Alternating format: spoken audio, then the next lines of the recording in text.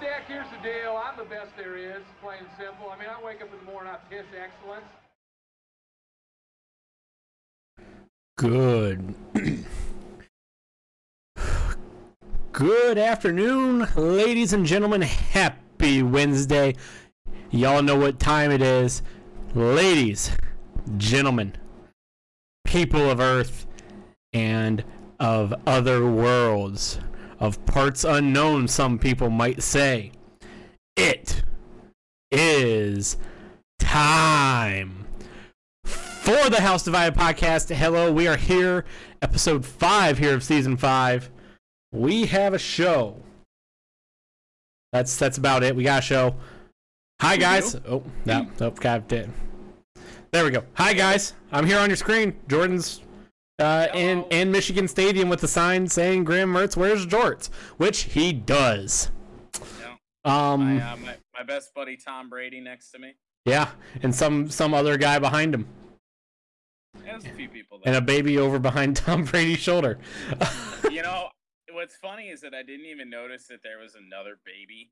At least it's not a crying baby this time like there was at Ford Field. Right. I mean, wouldn't you cry if you were a baby watching the Lions? Wouldn't you cry if you were just a person watching the Lions? Yeah, probably. That's it's bad. It's bad time. Yes, it is. The Lions' futility and inability to stop the Ravens won me some money, but we'll talk about that in a bit. Oh, God. Let's get into the show today. We are going to be starting with Stupid People Say Stupid Things, as always. I only have 2, so how about I lead us off? All right, sounds good. If that works. That works. Bingo, bango. I got to find my phone. So we will start with the one from Saturday night. Both of mine do come from Twitter. This one is by a person on the Twitter. Their handle is Hannah_Bobby. Uh-oh. This tweet was in reference to the Ohio State Akron game. She tweets, "I'm sorry. Why are they playing Akron though? Why are they playing a cupcake?" Well, Hannah, there's this thing called non-conference. It's usually how that works. Alabama played Southern Mississippi. Some other non-conference games that happened.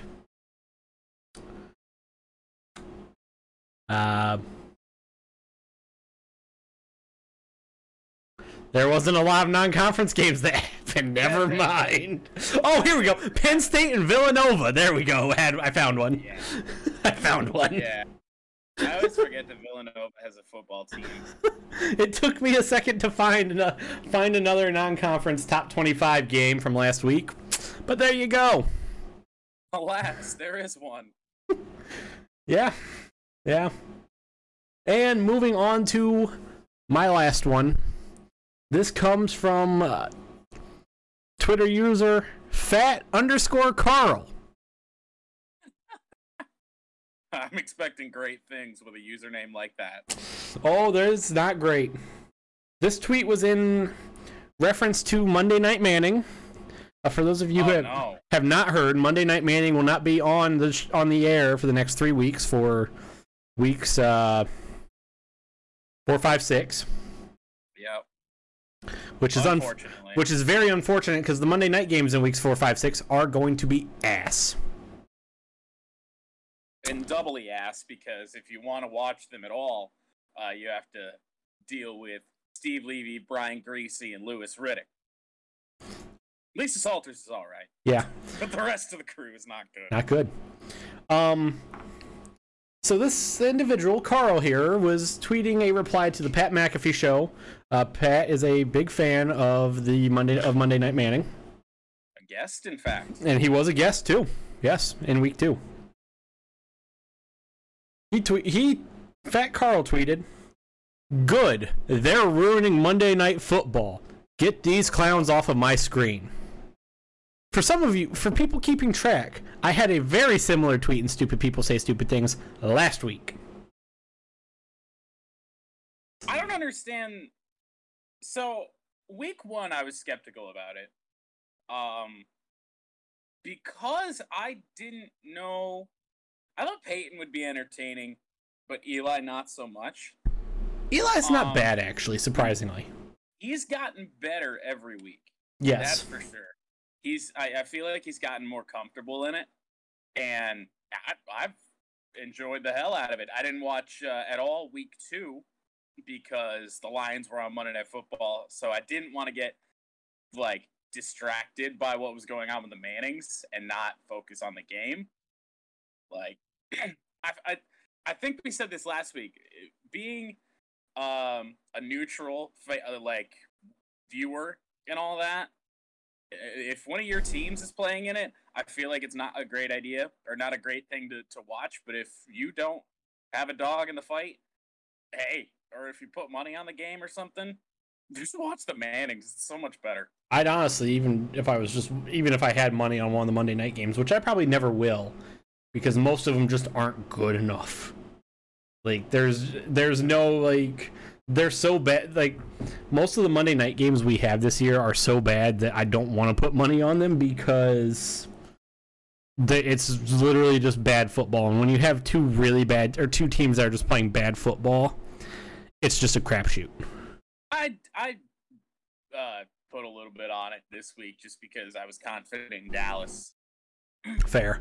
So going back to my, like, first off, because of people like Carl and the guy who I had brought up last week, this is why we can't have nice things in the world of sports. It's why any sports commentary crew for the most part is just always just generic, bland, terrible ass. Yeah. It's why it's just always like everything in the world. It's why ESPN is the way it is. They want safe. They just want bleh, nothing good. They don't want good. They don't want anything. Yeah, Monday Night Manning has been the opposite of safe. Yeah, it's been great. We'll even talk about that here in the news in a minute. Right? It's been great. It's been phenomenal. And yeah, I love it.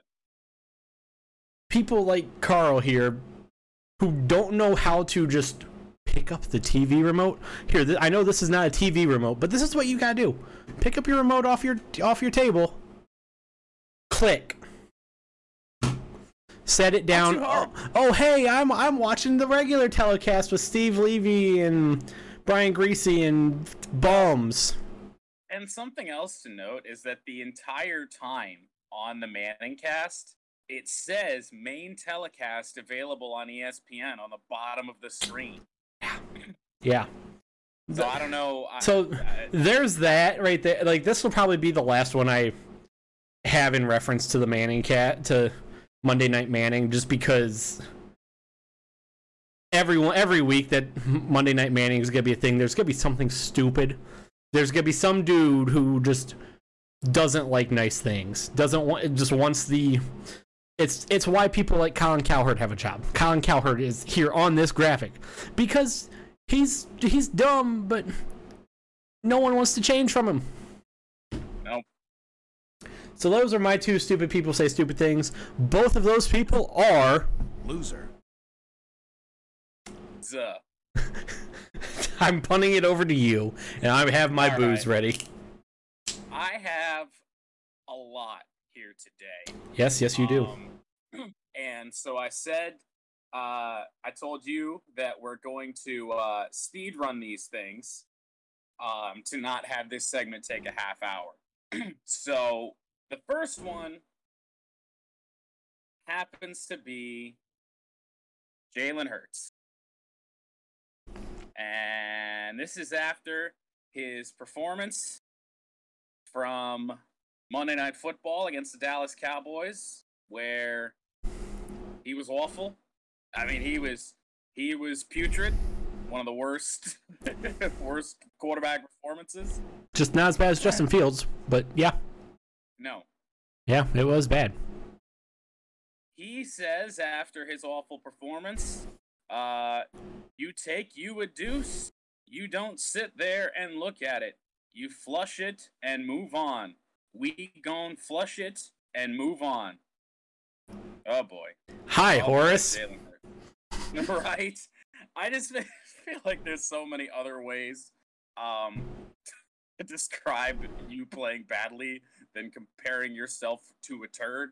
But, you know, that's just me. We move on. I'm going to say one thing. Yes. Jalen Hurts' performance was shit. So he's on to something. He might just be. And it wasn't like that. I mean, what he's trying to get at isn't stupid. It's just the way he said it was stupid. The wording and the comparison was very bizarre. All right, we move on. There was this other one, and this wasn't even a post that I clicked on. It was on Facebook, and I just started scrolling down. Oh, Facebook. I scrolled past this suggested post from this group that I'm not even in. And it wasn't even like an Ohio State, Michigan group. It was just a sports group in general. And somebody says, Michigan might have a shot at beating Ohio State this year. Debatable. We'll get there when we get there. That's not the stupid part. We scroll down to Timmy. Michigan might lose to... Any guesses on who he thinks Michigan's going to lose to?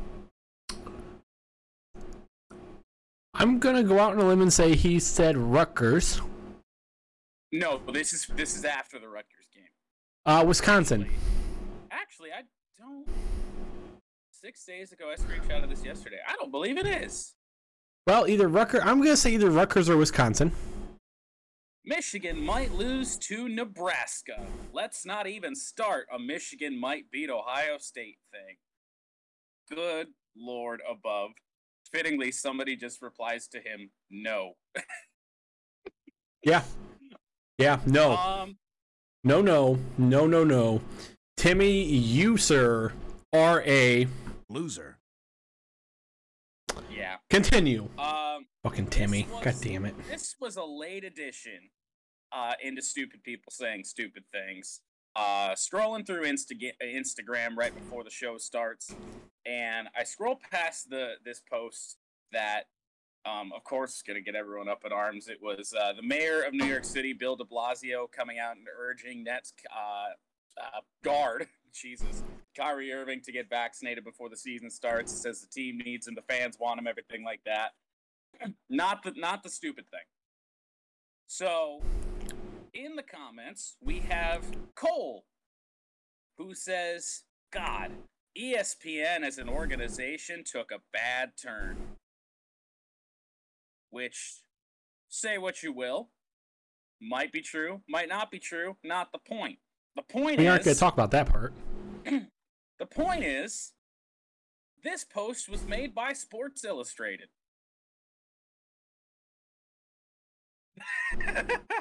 I do want to point out this was just put into chat. Yes, the Big Ten wanted Nebraska instead of West Virginia or anybody else. Yeah. But yeah, I don't know why. So yes, so I tell this man, that hey, maybe he got it wrong, maybe he was just goofed up. I said, this is the Sports Illustrated page. He says, all run under the same umbrella. Except they're not. Not owned even remotely by the same people. Sports Illustrated and ESPN have nothing in common except they both cover sports. This little shooter I had here was not big enough for this segment. No, it really wasn't. We move on. This is a part of what we're going to get into with the Lions game earlier today. There was the missed false start call that allowed the Lions to lose that game. That Austin's very happy about. I made a decent chunk of change off of that. And we have people debating on Twitter whether or not it should have been a false start. So, but it was a delay of game. It was a miss. Not false start. Yeah, not false start. I was say, hold up. Actually, there was. If you watch the replay, there was a false start as well. Oh, I would say I was more focused on the delay of game that was missed by about 4 seconds. But yeah, So there was a false start about guy jumped probably half a second too early. I think the right guard, but regardless, they missed them both. So we have the real Mud Dog who says just because the clock says 0 doesn't mean there's no time. Huh? 0 immediately means 0.9 seconds and on down, which I don't believe is the case, because if that was the case, then they'd put decimals on it. Yeah, 0 means 0. So to the guy, that makes 0 sense. The time in between 1 and 0 is the 0.9 and down. Good God above. First off, when did football automatically start doing what the NBA does with their clock of having decimals? When did that start happening? Oh wait, it hasn't. Move on. This was on the Michigan Football Post. I would assume after the Rutgers game. And we have a double dipper here. First, we have Shawnee with, and this is just the creative or uncreative ways, the really crappy ways people. Son of a bitch. What did you do? I forgot to hit start recording, so oh well. Well, guess you gotta download the the VOD later. Yeah, I hit start recording, but yeah, oops.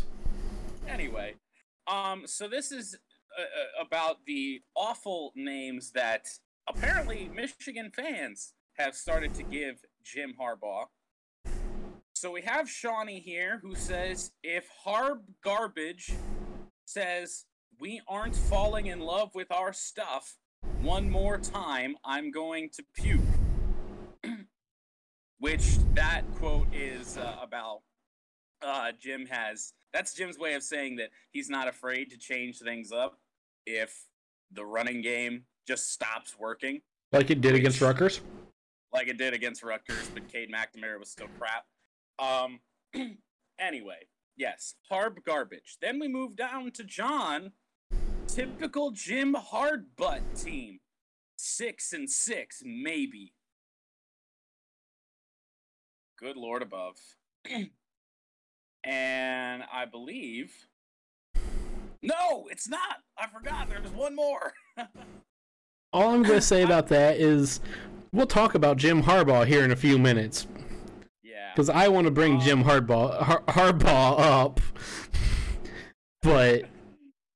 So, the last stupid person saying a stupid thing is about Tyler Alexander yesterday in the Tigers-Twins game. The umpire called time in the middle of his windup, and Tyler threw the ball into the stands behind home plate, which is actually pretty much, I mean, what you're supposed to do. You don't want to rapidly decelerate your arm and potentially hurt yourself.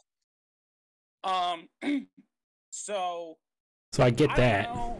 I don't know if somebody didn't understand what was going on, but Earl from Facebook says, ball one, I guess. He's going to get a talking to from the pitching coach. God damn it, Earl. The ump called time, you plug. God damn it, Earl, you fucking pylon. God. Pylons everywhere, losers everywhere. Hit the damn button. Loser. Jesus. And I believe that does it for stupid people saying stupid things. Thank God, because eventually this segment's going to start taking seconds off of my life, minutes off of my life. Because I think it already has. Because of how many just stupid people that we find. And we don't even find the trolls. We find the genuinely stupid people. Let's move on to the news. Let's move on. I like news. You take the first one. News? I don't hate news. You take the first one and read it word for word is what I wrote. Oh, man. Okay. Because I really want the second one. The NBA continues to suck. finds Warriors owner Loser. Guy McGuyface, and in parentheses, Austin couldn't be bothered to look up his name because NBA, under anti-tampering rules, forget this, saying Ben Simmons doesn't fit what we're doing here. He makes a lot of money, and can he finish games? I don't know. And the NBA considered it damaging to Ben Simmons' trade value. That is exactly what was written down. Yes, because I do not know the name of the Warriors owner, and because it's the guy face. Because it's the NBA, and Jordan also told me that while reading that news headline word for word with the guy's name in it, Jordan told me, and then it just went one ear, right out the other because NBA. Reading Twitch chat. This is a stupid one from West Virginia Twitter. Quarterback name is not the problem. He's an NFL cat. I have not watched a West Virginia game. They haven't been great, so yeah, that probably is not a smart thing to go on about. I haven't watched a single second of West Virginia. No, we don't actually really get West Virginia games here in Michigan. The game on Saturday night would have been the first one in like 2 years, but I didn't watch it because Ohio State played in that same time slot. I will fully admit that. But yes, go ahead with the next bit of news. I think that pretty much sums it up. Guy McGuyface. Actual name. Oh, I had it up and I got rid of it. Never mind. Guy McGuyface, he remains. Yep. All I'm going to say, the only thing damaging Ben Simmons' trade value is Ben Simmons. The fact that he's a basketball player that can't shoot? Yeah. In 2021, when shooting's more important than ever? And he's a pylon. And he's toxic? Yeah. Yeah. All of the above. Moving on, the next part of the news, USA, the United States Ryder Cup team, so we're moving into the world of golf here, beats Team Europe for the third time in 14. Check that, 14 years with a score of 19-9. This is record-setting, actually, also, because... Whoa. Ow. Yeah. Record-setting, this is the largest win in Ryder Cup history. Moving on, I will take this piece of news too. Lewis Hamilton wins the Russian Grand Prix, making it his 100th win, his 100th career win. Max Verstappen finished second, and I think it was Carlos Sainz that finished third. It was indeed. Carlos Sainz finished third. Lewis Hamilton has a 2-point lead in the Drivers' Championship standings. He does. 100 goddamn wins for Lewis Hamilton. Jesus Christ. It's... Just retire. Do everybody a favor. No matter what you say about whether or not you like Lewis Hamilton, 100 is still impressive no matter what car he's driving in. And not all of them were in Mercedes cars. No, yeah, people do forget that, but it was still McLaren, Mercedes, and everything. Yeah, it's not the same thing at all. Not the same McLaren. No. No. Yeah, no. Lewis Hamilton's great. I don't personally like him, but I mean, he won more races than anybody ever. He's gonna win the championship than anybody ever. Yeah, I agree with everything. It's impressive. Now just go somewhere else, Lewis. Just retire. Just call it. Like you've done everything you can do in Formula One. Like if he has the most wins, most championships, he's already got the most poles. Like just go. I don't know. Go race IndyCar. Go try and win the 500 or something. Yeah. I don't want him in NASCAR. The styles of racing are just too different, and it would not be a good time. Yeah. Moving on to NASCAR, funnily enough, Denny Hamlin winning the opener of the round of 12 in the NASCAR playoffs at Las Vegas Motor Speedway. Let me pull up the rest of the top 5. Chase Elliott finishes about a half second back, and then a big old gap to everybody else. Kyle Busch, 12.5 seconds back. Martin Truex Jr., 13, almost 14 seconds back. And Ryan Blaney, 14.5 back. Now, let me pull up the standings real quick so we can take a look at who's potentially going to get bumped out of the NASCAR playoffs with 2 races to go in the round of 12. Let's see here. In 12th, 25 points out, Christopher Bell had that early season win at the Daytona Road Course and then hasn't done anything since. Alex Bowman in the 48 car, 13 points back. Kevin Harvick, Teehee. I'm a Chase Elliott fan, so I'm not really all that happy with Kevin Harvick at this particular moment. 7 points out of the playoffs. And William Byron, another Hendrick car, 4 points out. Going to be interesting. Now, where do we go next? We've Talladega this weekend, and then the Charlotte Roval of all dastardly things the week after that. Wait, is the Roval the last race? In the round, yes. Oh, okay. Thank God. I mean, and I'm still probably not going to watch it because I don't really watch NASCAR that much, but thank God, because that track's terrible. Oh, God, the Roval sucks. I also forgot this was actually happening this past weekend, so yeah. Moving on. Yeah. Oh, go ahead. Sorry. Did you ever... the only road races that you would have watched, I don't know if you did, like Road America, did Circuit of the Americas. Don't think I did because I was working that, or no, I was on the golf course that day. I can't remember if they went to Mid Ohio or not. Don't think so, but I could be wrong. I'm still not gonna watch the Charlotte Roval because I don't think that's a good track. No, the Roval sucks. Moving on, Josh Gordon. Oh boy. Gets reinstated to the NFL. He's going to be signing with the Kansas City Chiefs, or he already has. All I got for Josh Gordon, I've already hit the button once. Josh? Stay off the weed. That's really all I got for that. Like, I hope he can stay off the weed and be able to have a semblance of a career for the remainder of however long it's going to be. Man, one of these times, I just want Josh Gordon to stick around in the NFL and not get suspended like 6 games into his reinstatement. Come on, Josh. I'm rooting for you. I like you. Let's go. But while we're still on this, Josh Gordon is 30 years old. It feels like he's been around for ages. He has.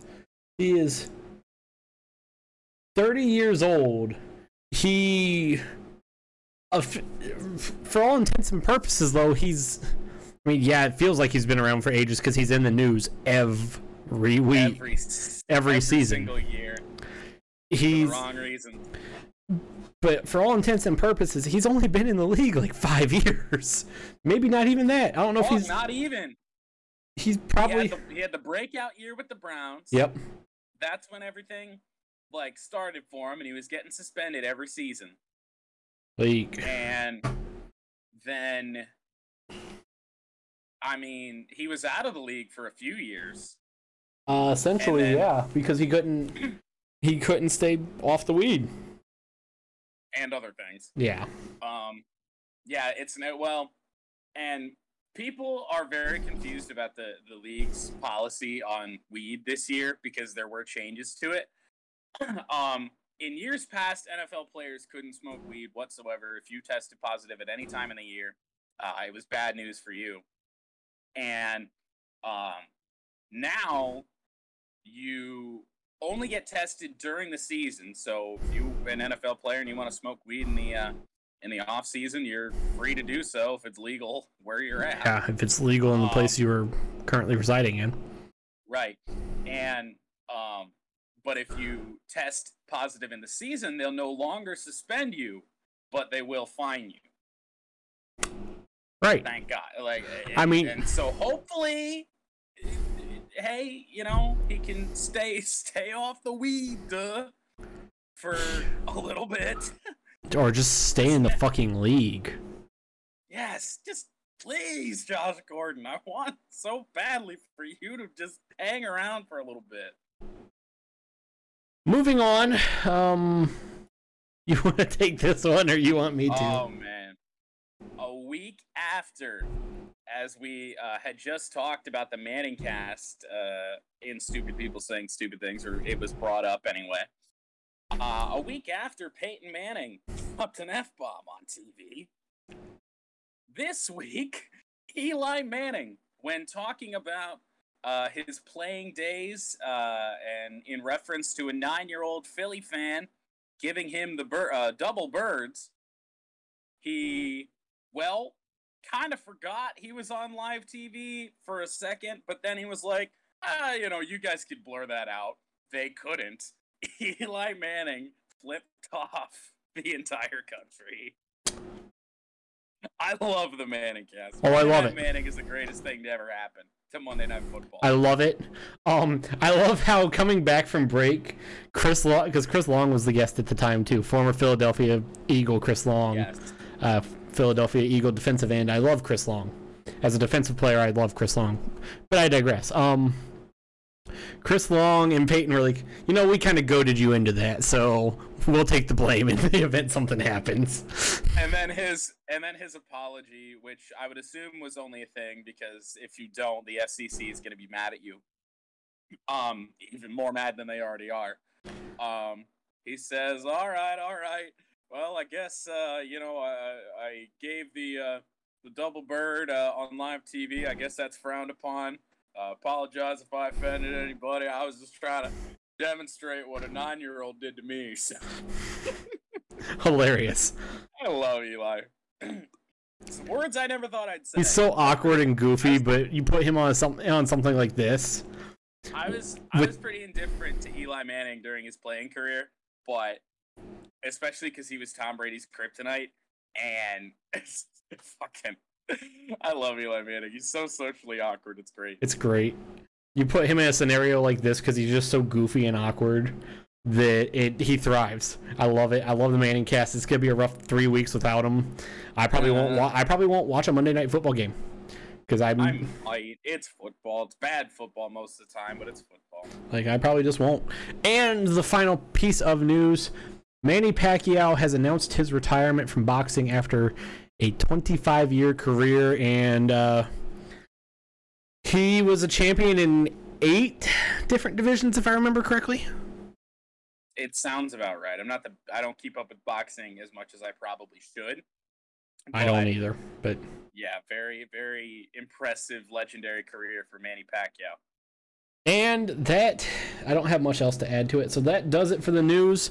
Let's move on to the college football recap from week 4. It was a football week. So, oops, I just closed the notes. Give me 1 second. Here we go. Starting off with number 1, Alabama. They played Southern Mississippi. Alabama won 63-14. This game was not close. Speaking of game... A lot to not nearly enough.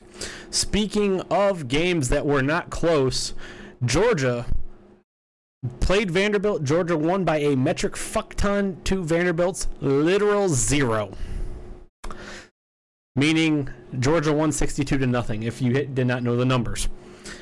Moving on. Metric fuck ton is exactly 62. Yep. Vanderbilt still is ass. Moving on. Oregon played Arizona. Number 3, Oregon played Arizona.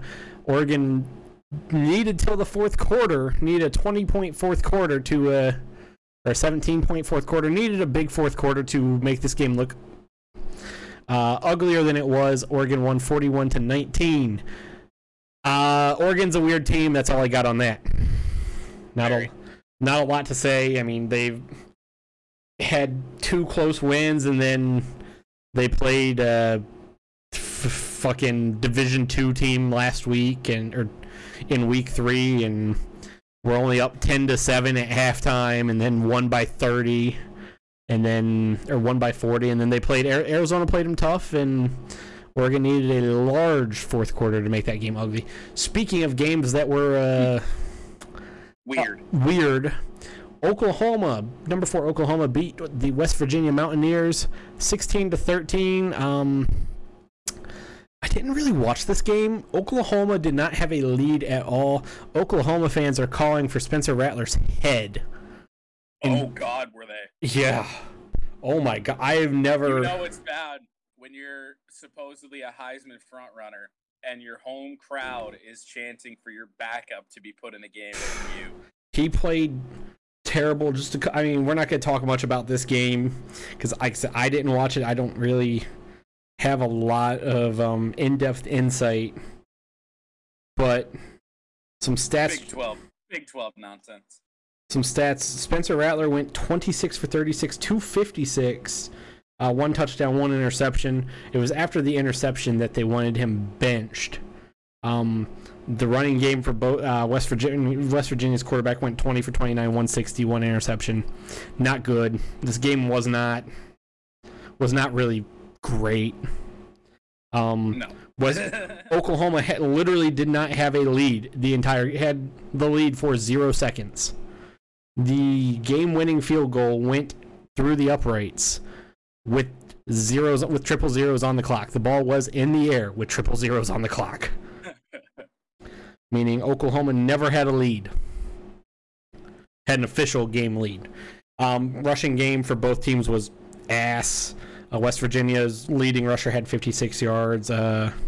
Oklahoma's had 38. Yeah, wasn't great. No. Moving on. But hey, West Virginia covered. Yeah. He just to piggyback that West Virginia quarterback was not very great. Moving on, Iowa played Colorado State. Iowa won 24-14. There was a lot of weird games this week. Not really any. I mean, there were a couple upsets which we'll talk about, but just odd.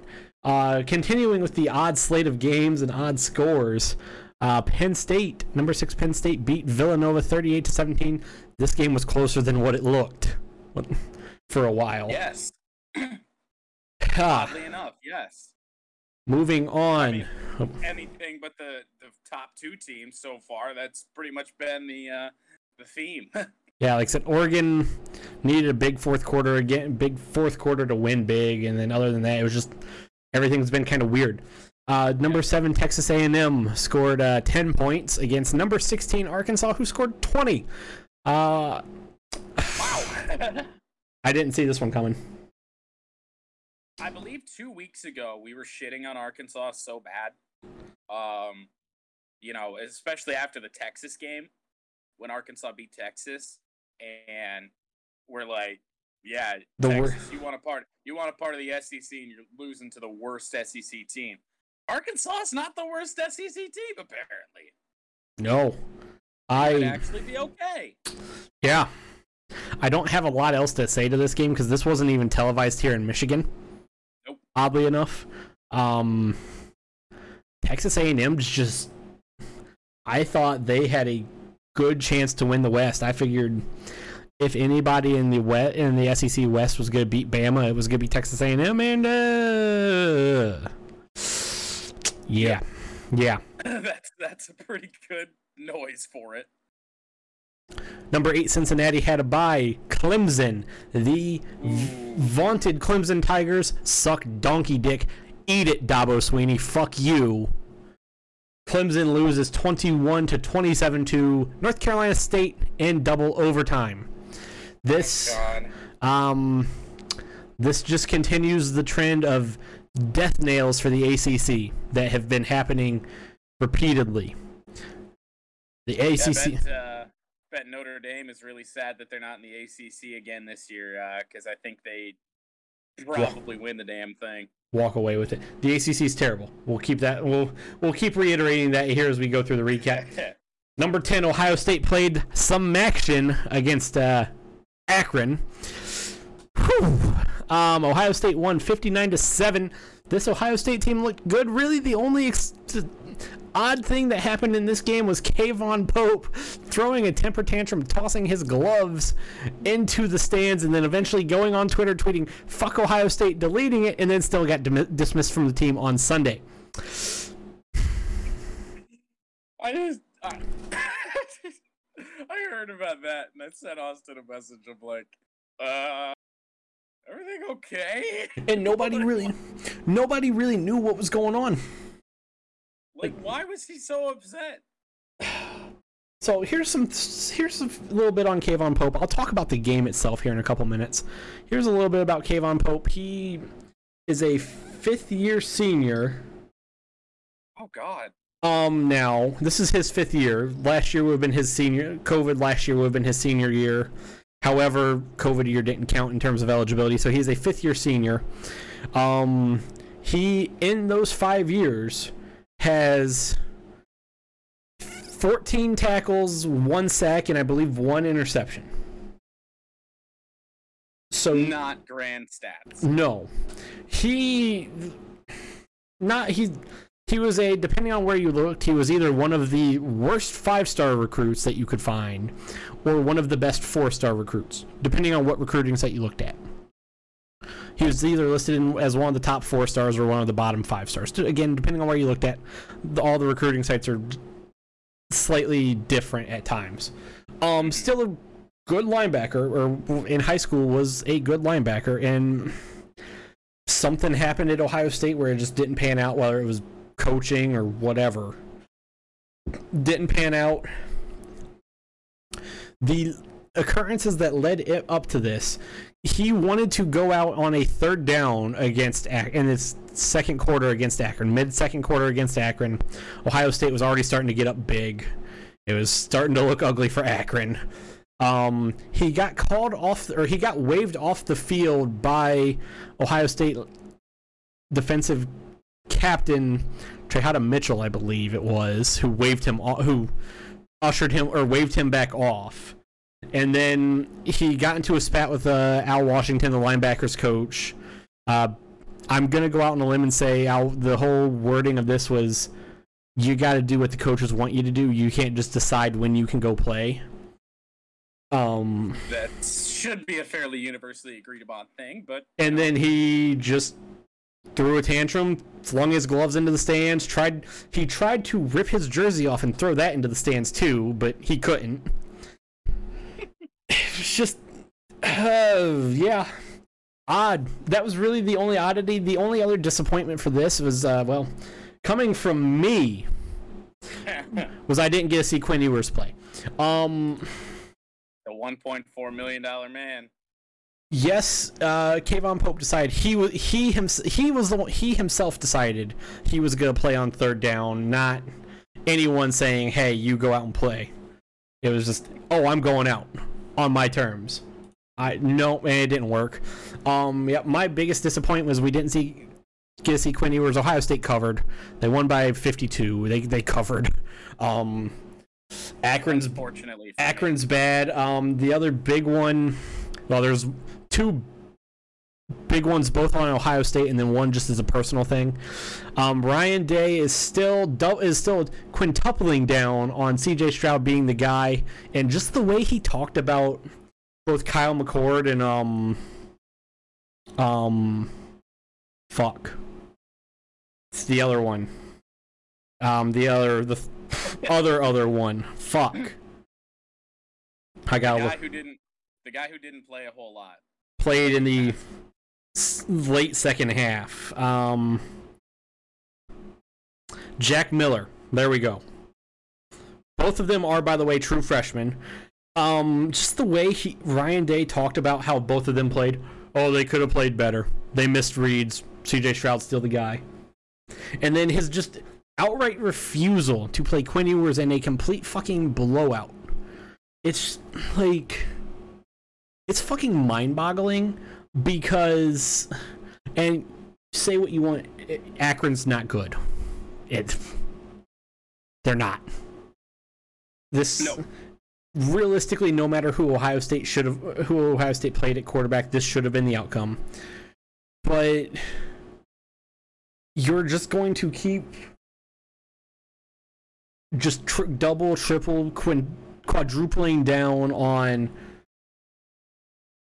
CJ Stroud, and just completely dismiss what all the other quarterbacks did, or what the other 2 quarterbacks did. And also, fun fact, I'm sure other teams do this. Ohio State does a thing where they have champions of the week. Every week, CJ Stroud, actually no, 2 of the 3 games CJ Stroud played, he was a champion of the week, one of the team's champions of the week. Neither quarterback was a champion of the week this week. Boy. Kyle McCord played really good. Other than that very first drive, Kyle McCord played really good for a true freshman who hasn't thrown a pass this year. They haven't really let him throw passes. And and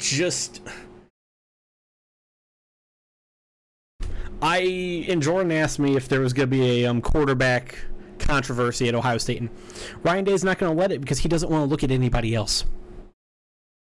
He doesn't want to be like, they played good, so let's see what they could like. Up until this week, nobody had thrown a pass other than CJ Stroud, correct? Correct. He's full on the Stroud train there. I don't get it. Ohio State's running game looked good. Ohio State's defense looked great, finally. Other than that first drive. That first drive was a little awkward because there was a couple blown coverages that eventually led to Akron's lone touchdown. And then my own personal issue with something Akron did came in the final seconds of the game. And I'm saying that I have an issue with this because I am a former player. I'm going to preface this with leading up to the final drive, Akron had given up 7 sacks. So their quarterbacks were getting shelled. The very final drive, Akron's starting quarterback DJ Irons wasn't even in because a hit he took on 4th down in the previous drive. And Akron's second to last drive, they yanked him after that hit because he got flattened. He was parallel to the ground before he even hit the ground. Yep. Flattened. Akron, he was getting rocked repeatedly. So, Akron goes with a little tempo in that final drive. You could say, oh, well, a couple of Ohio State's freshmen were still hitting our guys hard. Whatever. You want to fucking say that? Go ahead and say that. They're fucking freshmen. They're going to do that. We get to the final 8 seconds. Akron snaps the ball. The backup quarterback takes a shot, gets sacked for a loss of 8 yards, and he got absolutely flattened. He got hit by 4 different guys because Akron's offensive line just forgot to block for him, essentially. Akron's coach calls a timeout with 2 seconds remaining, down by 52. The final play was their quarterback taking another sack. So your quarterback just took an extra hit just because you wanted to call a timeout to work on some things, which was the reasoning he gave in post-game is, well, we took that timeout because we want to try and work on some things and build some confidence. That didn't work. There is no confidence. Your players are not going to build any form of confidence. Oh, hey, instead of losing by 52, we lost by 45. Unless they, for whatever reason, take pride in covering. Players don't care about that. No. Maybe one player on the entire team. Yeah, players don't care about that. Especially because they can't bet. Yeah. You exposed your quarterback to taking another shot, so he probably did not gain any favor from, he definitely didn't gain any favor from anyone on that defense. Because I'm sure everybody on that defense was like, let's just get the fuck out of here. It's a 200-mile ride back to Akron. Let's just hit the showers, get in the fucking bus, and go the fuck home. And then you're not winning any extra favor in your fucking quarterback room because you're just letting your quarterbacks take another fucking hit. You're like, I don't know where. As a former player, I just hate it because that kind of just garbage time stupidity is how people get hurt. Is how players get unnecessary injuries. Yeah, I did not like the timeout. Obviously, I feel like that's pretty. I figured you would have liked it because you wanted Akron to cover. I did. I didn't have any money on the game though, so I really didn't care too much. Yeah, the timeout is stupid. for so many reasons. Like you said, people can get hurt. And at the end of the day, I mean, it's not doing anything. Like, you're trying to build some confidence. What, against the softest defense Ohio State's played all day? Yeah, against freshmen who probably won't play another snap for the most part this year. Right. And now, with a chunk, Akron had a chunk of their starter, other than their quarterback. I think they were at all starters still. Probably. Which, that's not going to win you any favors with with the rest of your starters either. No. It's just...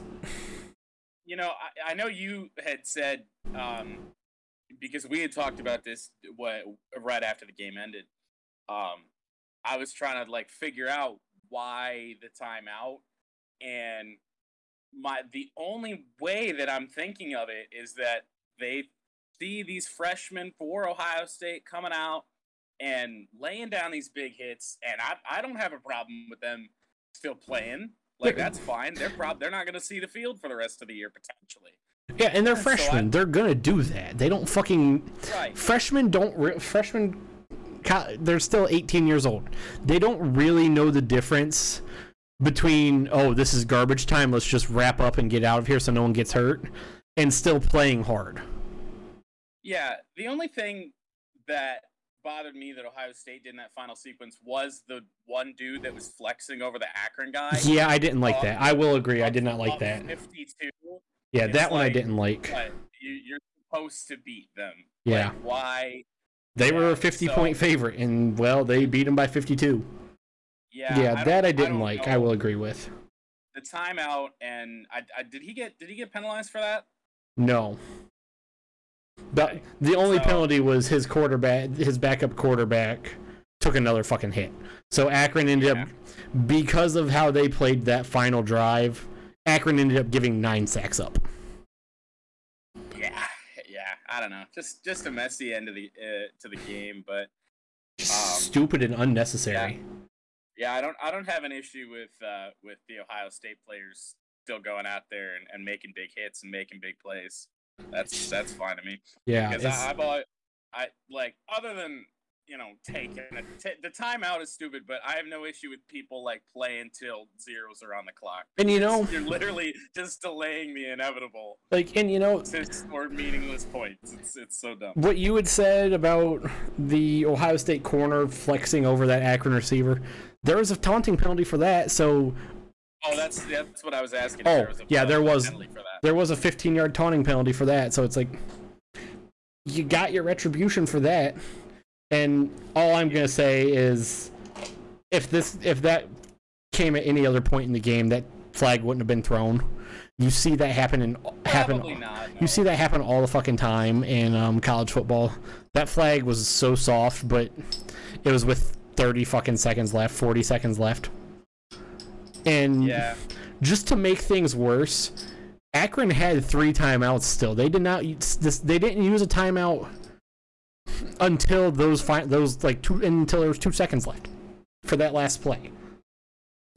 They took 2 delay of games on the second to last drive. So 10 yards of penalties just off of bad clock management, and they didn't want to use a timeout.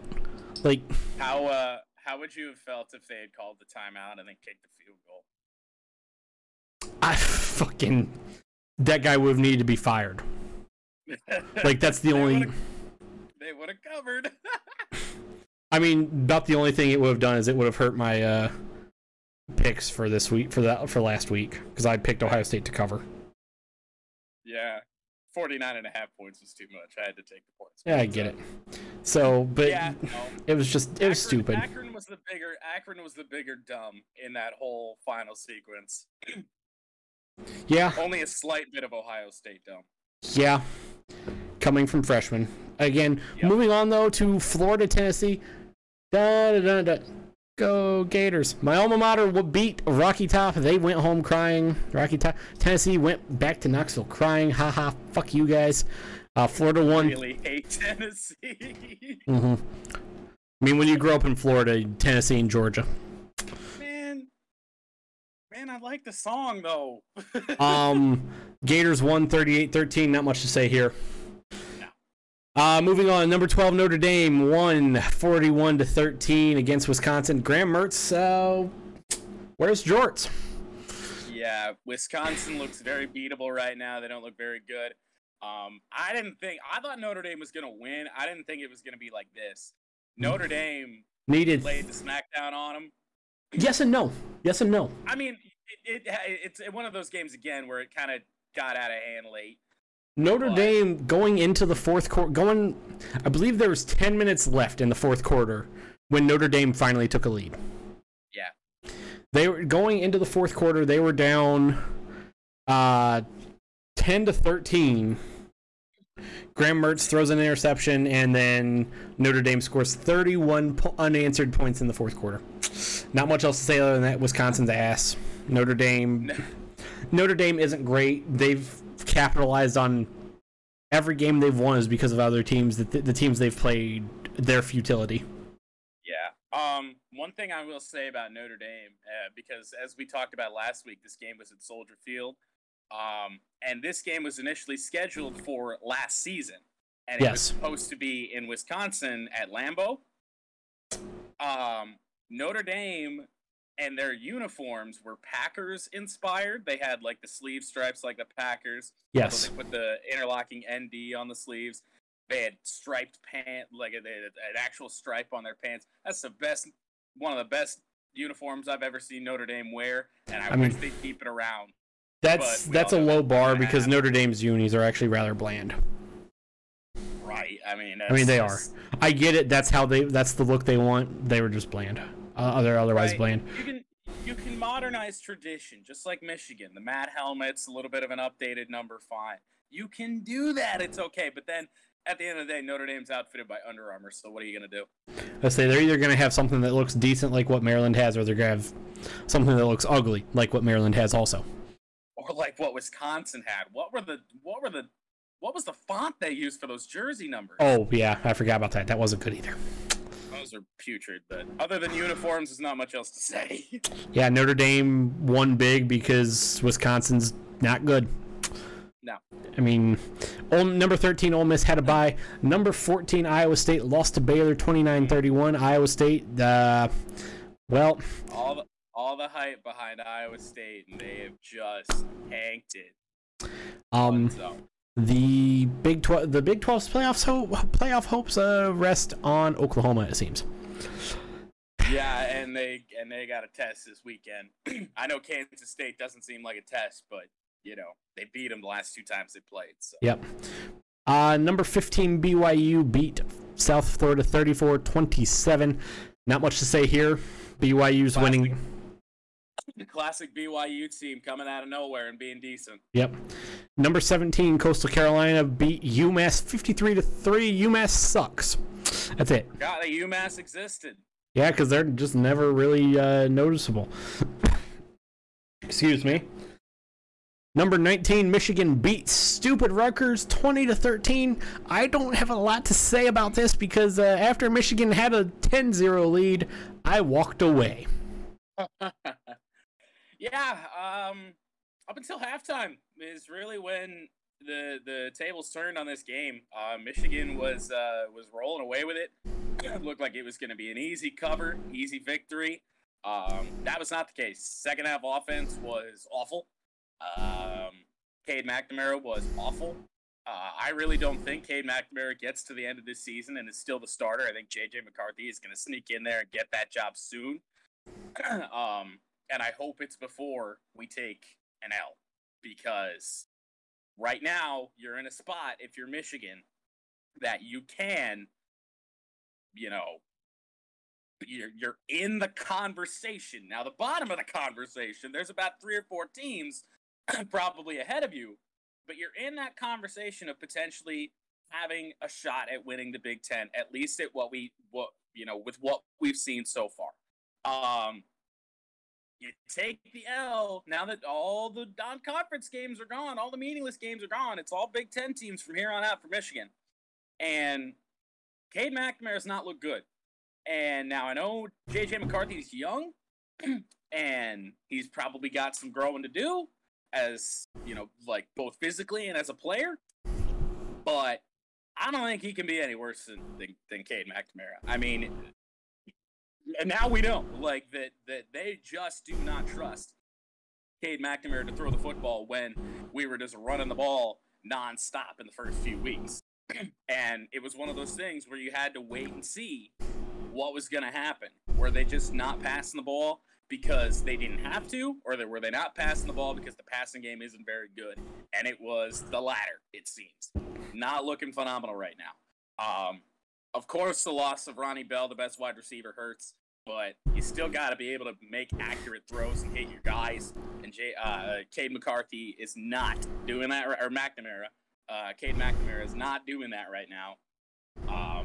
Game got way closer than it ever should have been. I mean, what? It was... Was it 17-3? Was it 20-3 at halftime? I don't remember. I think so. I don't think we scored in the second half. Michigan did not score in the second half, no. I read a stat, and I would have to go back and watch this game, which I have zero interest in doing. I read a stat that Michigan only had one first down, or didn't have a first down in the second half until the fourth quarter, I should say.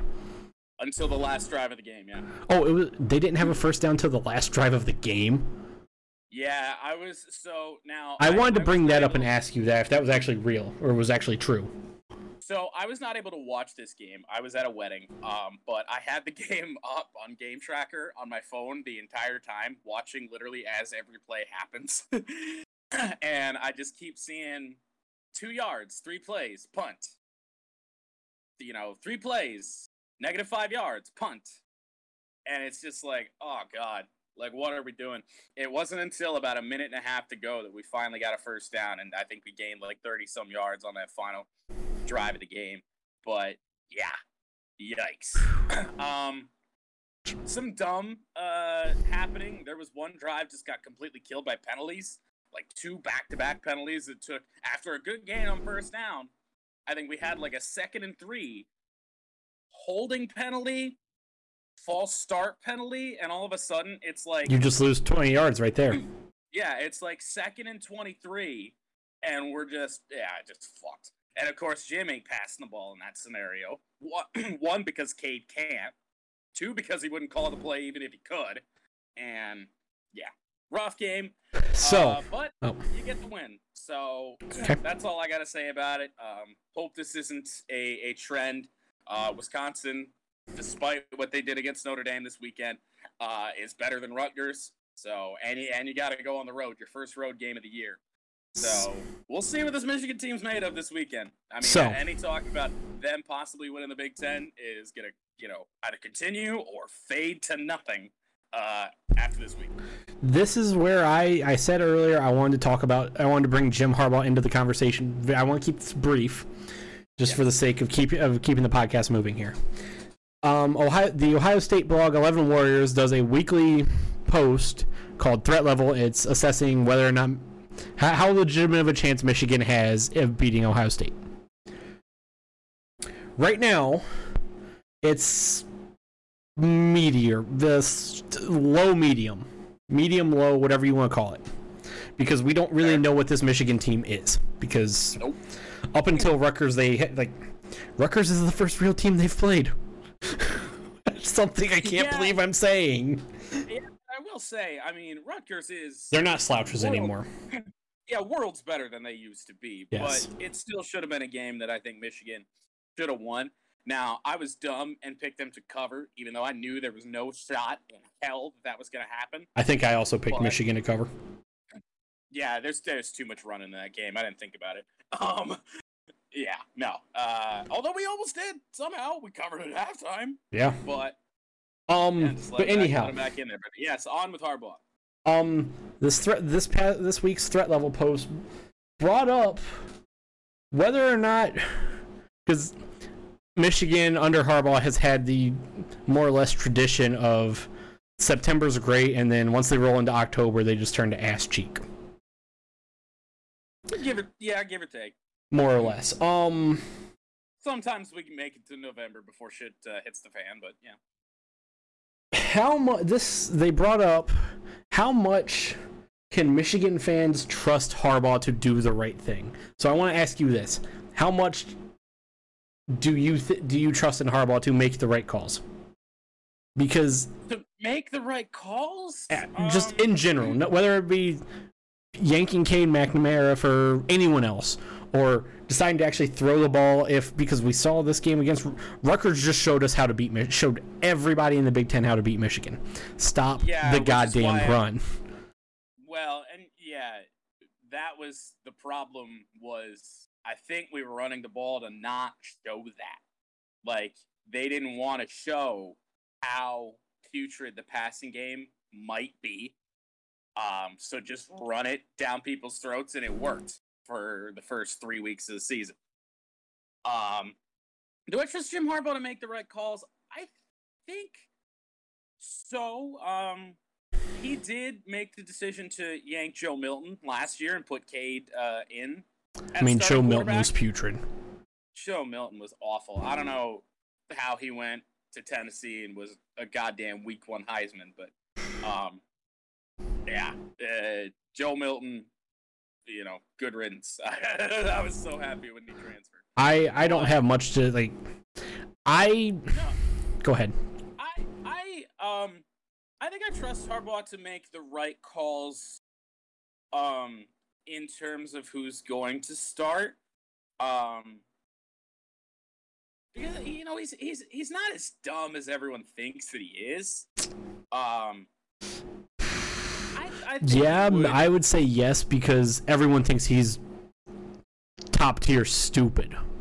Yeah. Because of all of his when in reality he's just a goofy, weird guy. He's not stupid. He's just bizarre. His decision making in the past is. Go ahead. He's not Dan Campbell, like out there, like wacky, but Jim's a goofy guy. His decision making in the past has just been questionable. At least decision making at Michigan. It has. I'm not gonna. I have my own opinions on why, but I'm not gonna voice those. Yeah, he's just. We'll see. It's just another week where, you go out and you win, but you really didn't answer any questions. And after this last weekend's game, we have more than we had the week prior. So, which is never good. You never want that.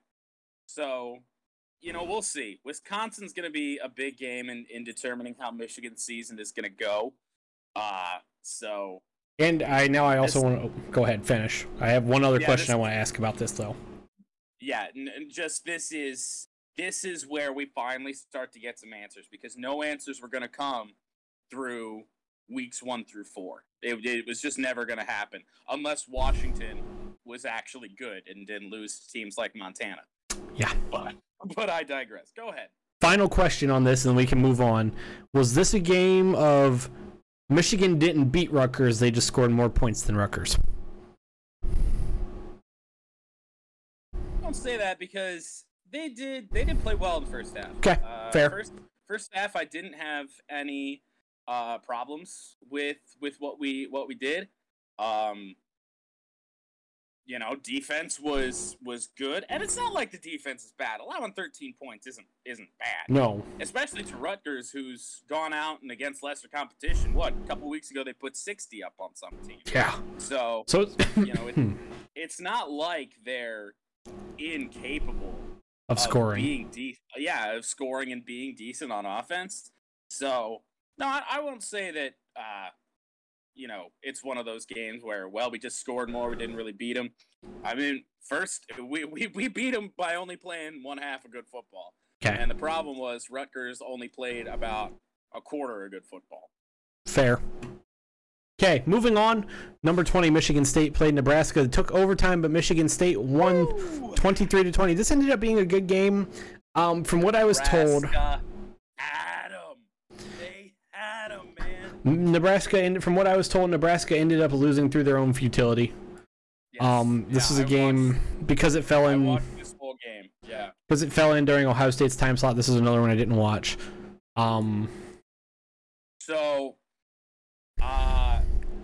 Nebraska takes the lead in the fourth quarter, touchdown lead. You're thinking, fuck. And Michigan State's second half offense was a lot like Michigan's. They didn't get a first down until very late in the fourth quarter, if they did at all. I'm not sure if they did. Putrid offense from Michigan State, just like Michigan in the second half of their game this last weekend. Nebraska has them. They have a touchdown lead. Jaden Reed, I believe, a 68-yard punt return touchdown to tie the game. No points scored. We go to overtime. What, the fucking second throw of overtime? Adrian Martinez, pick. All they had, Michigan State literally didn't even make it to fourth down. They just said, hey, we're kicking the field goal. And they did, and they got it, and they won. Nebraska handed that away. Yeah, I mean, same. Michigan and Michigan State are in two very similar places right now where we don't know what these teams are. First 3 weeks, good. They beat the teams that they are scheduled against impressively. To the best, that they can do. You're looking at them and you're like, these teams have a shot to do something. And then both of them this week kind of laid an egg. And the only difference is Michigan State trailed in the late stages of that game. And then Nebraska handed it away. That interception was bad. It was very similar. You remember the awful fourth down play that Jared Goff had on Monday Night Football? Yes. That awful out route? Yes. It was another situation like that. Hardest throw on the field, except that the corner actually made a play, picked it off. So all I'm going to say on Nebraska is I don't think they're the worst team in the Big Ten, but Adrian Martinez is just so ass. He is just so not good.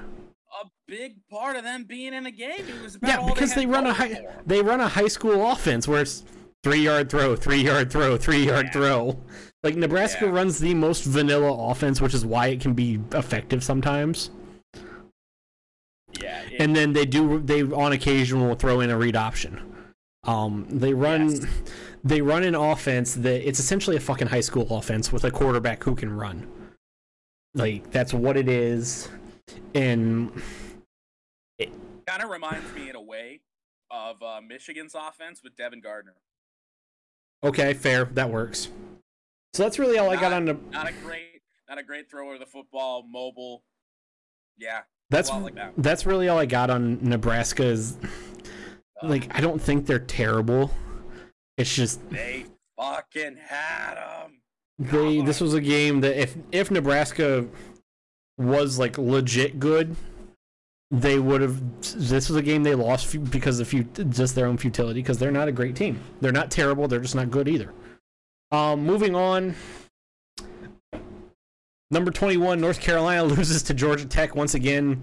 One of the teams that was supposed to be really good in the ACC lost because they are loser, and the SEC is loser. Or ACC, I mean, is loser. I want nothing to do with Sam Howell on the Lions. Want nothing to do with him. North Carolina is just bad. Moving on, number 22, Fresno State beat UNLV 38-30. Not a lot to say about this because it happened. It was a game that happened. UNLV in the Mountain West? Maybe. Oh man, I should have thrown a Mountain West game of the picks, but I digress. Number 23, Auburn beat Georgia State 34-24. This is a close game. At one point, I believe Auburn trailed. Other than that, just odd slate of games for a lot of top 25 teams. Number 24, UCLA beat Stanford 35-24. This is a late slate game, so it didn't get watched by either of us. Not much to say about it. And finally, rounding out the top 25. Oklahoma State, unranked Oklahoma State, beat Kansas State 31-20. Mike Gundy is a man. He's a little over 40 now. Come after me. Yeah, he's quite a ways over 40 now. Yeah. That clip was a long time ago. I know. I still love that clip. I actually started that one with that. Not much else to say about that. Kansas State not terrible. Oklahoma State not terrible. Kansas State's now 3-1. Oklahoma State's now 4-0. Moving on, that wraps up the recap. Let's give you guys a new top 25 look. 1, 2, 3 stay the same, or Alabama, Georgia, Oregon is 1, 2, 3. Penn State moves up to 4. Iowa stays at 5. Oklahoma drops down to 6. Cincinnati stays at 7. They moved up somehow, not playing. Arkansas jumped up 8 because, I mean, they did. Notre Dame jumped up to 9. Be the top 10 team. Yeah. Notre Dame jumps up to number 9. Florida jumps up to 10. Ohio State dropped to 11 because the AP is fucking stupid. I don't know what the AP wants out of Ohio State. I digress. I just don't get how in the coaches poll you move up, but in the AP poll you move down. Oh wait, I do, because it's a fucking popularity contest. Most of the time, yes it is. Ole Miss jumps up to 12. BYU jumps up to 13. Michigan jumps up to 14, which I don't entirely agree with. I think up to 14 is a little big for them. Going up to 14 is a bit big. I mean, I think what you got to look at is who lost ahead of them. Yeah. Like, Wisconsin, they were number 18, lost. Ole Miss, oh, they were 13th, never mind. Iowa State, lost. BYU moved up. Clemson lost at 9, so they moved down below Michigan. And then I think they just put Michigan over Coastal Carolina for funsies. I don't know. Texas. So I don't hate it, but 14 feels high. But I mean, you know, given who lost ahead of them, Texas A&M drops to 15. Coastal Carolina Coastal Carolina moved up to 16. Michigan State moved up to 17. I don't have much to say about this. Maybe Michigan State should be a little higher. I don't know. Hard to say. Fresno State moves up to. I think the only reason that Michigan moved up as much as they did, and Michigan State didn't move up so many spots, is the fact that they actually did trail in that game late in that. Yeah, that. Like I said, that's my only guess. I don't know. Fresno State moves up to 18. Oklahoma State goes to 19. UCLA goes to from Oklahoma State was unranked. They jumped to 19. UCLA moved up 4 to 20. Baylor was unranked, go to 21. Auburn jumps up 1 spot to 22. North Carolina State was unranked. They are 23. Wake Forest 4-0, unranked, is 24. Clemson is 25, which I believe is a load of bullshit. I don't think Clemson should be even ranked. They're fucking terrible. No. DJ Ukulele is fucking terrible. In my own personal top 25, the House Divided short that I did yesterday, I had Texas in over Clemson. And teams that dropped from the rankings: Iowa State, Wisconsin, North Carolina, and Kansas State. So there is your college football recap. Moving on to the NFL recap. Let's just get this going right here, right now. First game of the week, Carolina played Houston. This was on Thursday night. Christian McCaffrey got hurt, so this game really became unwatchable. Carolina won 24-9. The Buffalo Bills took on the Washington football team. Buffalo won 43-22. Whoa. Yeah, Buffalo can score some points. Best team in the AFC, potentially. Yeah. Cleveland took on Justin Fields and the Chicago Bears. Justin Fields completed 6 passes out of 20, I believe it was. Had a QBR of 5. The Chicago Bears are fucking terrible all around. The Chicago Bears gave up 10 sacks, I believe it was. Cleveland won 26-6. Not a lot to say about that game, other than just what I did say. The only thing notable is that now Matt Nagy is not committing to a starter for week 4. Now, that means Andy Dalton, Justin Fields, and Nick Foles are in consideration to start. Well, 2 of those 3 are dinged up a little bit. Yeah. So I watch Watch out for my Lions. I don't even know why you bring that up because it's so irrelevant because the rest of the Chicago Bears team is so fucking terrible. They don't have an offensive line. They don't have a running game. Off of what we saw from this game, off of giving up 10 sacks, I guess I now understand why Matt Nagy didn't want to start Justin Fields because look what happened. He ends up getting dinged up, has an injury to his throwing hand. X-rays came back negative, but you still got to hold the fucking ball with that hand. I get it, I guess. And I'll hope a QBR of 5. I get it, I guess. The Baltimore Ravens beat Detroit 19-16. Jordan, take us away. Where do I start with this? Where do you start with this? I don't know. Going into this game, I gave the Lions no shot. Baltimore was fresh off beating what we thought was the best team in the NFL, the Kansas City Chiefs. They come in, they have a decent first half. Detroit looked pretty lifeless offensively, as you would expect. And then the second half happened. And Jared Goff looked serviceable. DeAndre Swift was good. Jamal Williams scored a touchdown. The backup kicker that we signed off the practice squad, because Austin Seibert got COVID and isn't vaccinated, so he had to be out 10 days. He might come back this week. Who knows? Ryan Santoso kicks a field goal, and good Lord above, I believe with 1 minute and 3 seconds left, we have a lead over the Baltimore Ravens. How? I don't even understand this team. I don't get anything about them. But 1 minute and 3 seconds, I believe Baltimore. I believe actually the score was like 18-16, not 19-16. Yeah, that score doesn't seem right. It was 19-17. Oh, 19-17. That's why the score ended up looking a little odd. So 19-17, not 19-16. I was really confused about that. But I looked at that. I was like, wait a second, something doesn't look right here. Yeah, 1 point lead there for Detroit with 1 minute and change to go. And yet they get Baltimore on a 4th and 19. And now there's another part where some fans and some people are criticizing the Lions and Dan Campbell. And we're going to get to, I'll get to that in a second. My first gripe with Dan Campbell in this game is on 4th and 19, you rush 3. You brought 3 dudes. No, let's be honest, they're not dudes. 3 guys.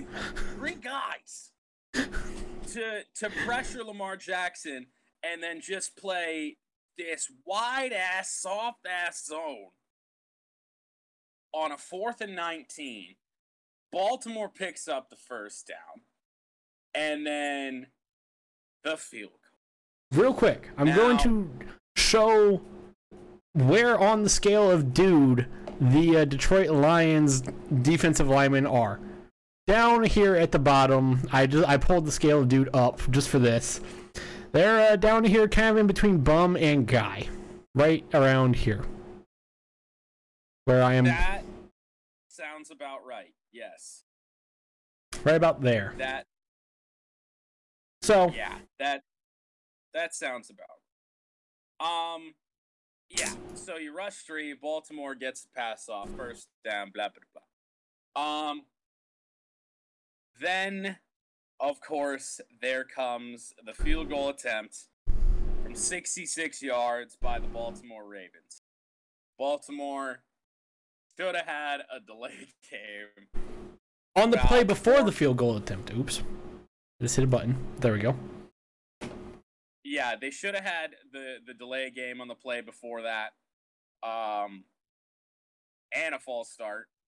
2 missed penalties. No one's talking about the false start because the delay game is so bad, but I did see a slowed down video of that where it seemed pretty clear that it was a false start. Ball's not moving, and right guard, I believe, took like 2-3 steps, 2-3 motions before the ball snapped. It's like, good Lord above.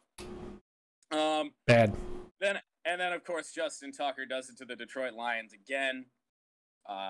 Lions played the Ravens on Monday Night Football a while back. Back when Stafford, Calvin Johnson were still there. Jim Caldwell was still the coach, I believe.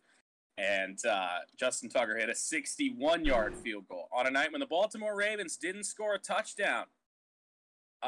Justin Tucker scored all of their points. So, fitting. Yeah. This time he does it from 66, beats the previous longest NFL field goal by a whole 2 yards, off the crossbar and through, of all things. And the Detroit Football Lions, find another way to excruciatingly lose. Oh my God. Okay, so then I've seen a lot of people talking about they don't understand not going for a touchdown with a minute to go. Inside the 5, I think they were. Take the point. When you're as bad as the Lions, take the points and just hope you can do something. See, this is the part that I don't understand. So if that doesn't work, I mean, there's people out there that expect the Lions to be good. They're the ones that are more mad about this than anyone else. So I don't understand it. If it doesn't work, you lose anyway. Yeah, you lose. And now, if you want to say, look, this team isn't going anywhere, might as well take a chance, I guess. Like, pull a Michigan against Ohio State with Devin Gardner when they were just like, oh, well, fuck it, let's just try and ruin Ohio State's season. And we went for 2 and didn't get it. It's like a situation like that. I don't understand the of course, in hindsight, you're like, oh, whoa, we should have tried to score a touchdown. Yeah. I still... Okay. And if it doesn't work, you still lose. Yeah, I will never... Go ahead. And there was still... And that gets played by Baltimore so much differently. If they have a minute left, well, it would be under a minute, but they would have time left. Even if Detroit does get in the end zone, then they're not playing for field goal range. They're going to play to get into, range for, a Hail Mary, or with how bad Detroit's secondary is, they might just pass for a touchdown straight up. It's like, yeah, like, in hindsight, all the armchair, head coaches and everything, oh, well, we should have gone for the touchdown. Well, fucking hell. We took a lead with a minute to go. Ran out Baltimore's timeouts, I believe.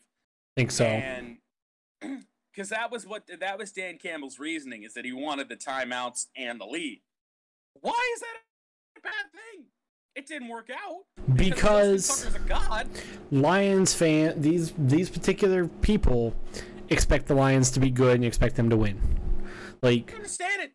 This is a team. Looked at this team and said, "Yep, that team. Oh, new coaching staff. Oh, look at all these new players we brought in. Yeah, they're all bums. They're meant to be bums. We didn't bring in good players. That was never the idea." This Lions team is so bad that you take the fucking points and you just hope something happens. Because and I'm not even mad. I'm not even mad about them losing. I want them to lose. You take the points and you fucking just hope that your defense can prevent Lamar Jackson from doing something. And other than that 4th and 19 play where they gave up almost 40 fucking yards, they gave up 37 yards on 4th and 19. The first down play, nothing. Second down play, sack. Third down play, incomplete. Because Baltimore on that final drive ran 6 plays. One of them was the field goal. Yeah.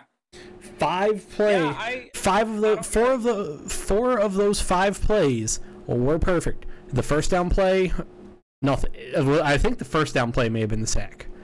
Second down play incomplete. Third down play incomplete.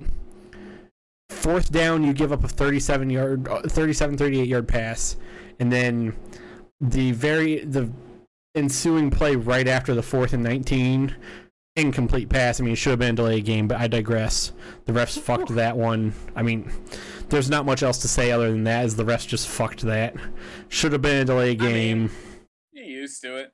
Yeah, there's nothing to, like, I have no, like, I can't really say anything about that. It's just the Lions' way to lose a game. Yeah. Not only do you lose the game because there's a missed call, but you lose the game on the longest field goal that's ever field goaled. Yeah. Like, you can't write this stuff about the things that happened to this team. So yeah, not just so Insane. Justin Tucker set two records: longest field goal in NFL history and longest game-winning field goal. There's two. There was two of them. The longest game-winning field goal happened in 1950, also against the Detroit Lions. Yeah, and then what was funny was that we also lost a game in the 70s with when the longest NFL field goal, with the first one to hit a 63-yarder, that was against the Lions. The first one to get to 64 was a Detroit Lion for a time. It wasn't when he was with the Lions, but Matt Prater when he was in Denver. Yep. And what was also funny, speaking of the kicking game, is Matt Prater did attempt a 68-yarder. We'll talk about that in a minute. in a game that we will indeed get to later. It wasn't really close. It wasn't really close, and it didn't go all that well for Matt Prater's team there. But yeah, no, it's just another way that the Lions. I mean, that's just, if you haven't been lionized watching this team already, man, I don't know what to tell you.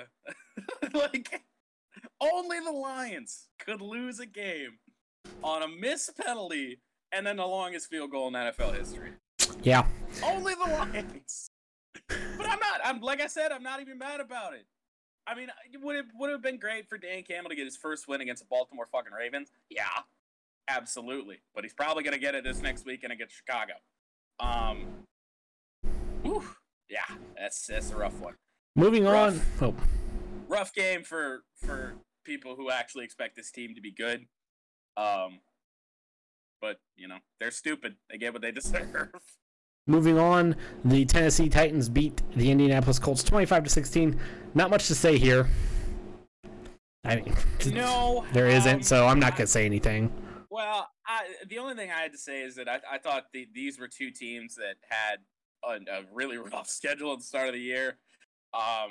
You know, Carson Wentz banged up for the Colts. They're better than their record is. I don't know if they're gonna get this thing turned around, but Colts are a decent team. I do kind of feel bad for them. Tennessee looks to be getting on the right track.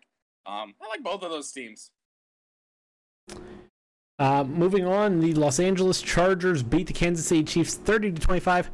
Wow. The Chargers look for real, and right now the Kansas City Chiefs are slumping. They slump. They have this little just skid every year, and it looks like this year it might be earlier than normal. Normally, their skid happens in like November. Yeah. Going into December, they have that just a little random skid just because it's a long season. You'll fucking lose focus. It might just be happening right now that they're just hitting that skid now. I don't know. That's really all I got on it.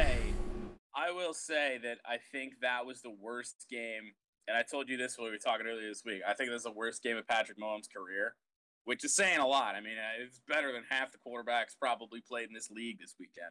Yeah. But yeah, there is that too. That he just played. It's not like the Super Bowl when he just didn't have help from his receivers or his old line. I think Patrick Mahomes looked a little off in this one.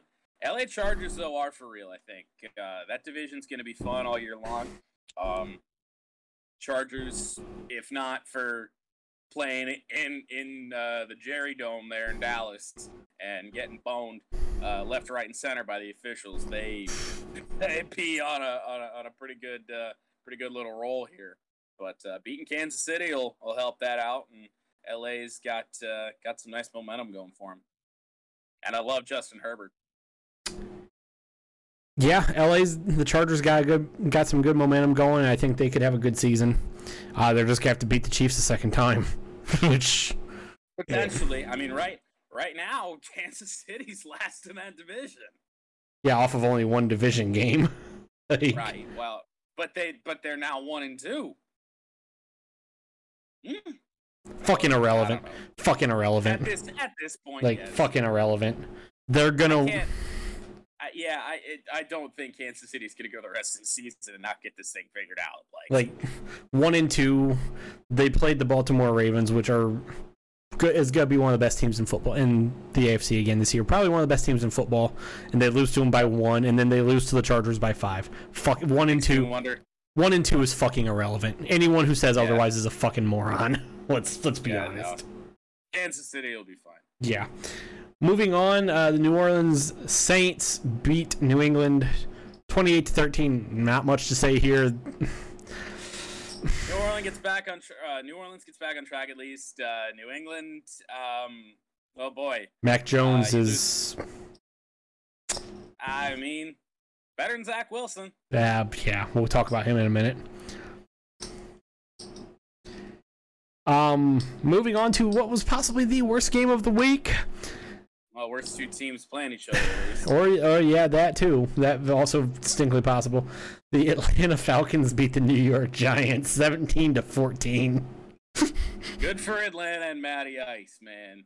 Good for Atlanta and Kyle Pitts. Fuck Matty Ice. Fuck Matt Ryan.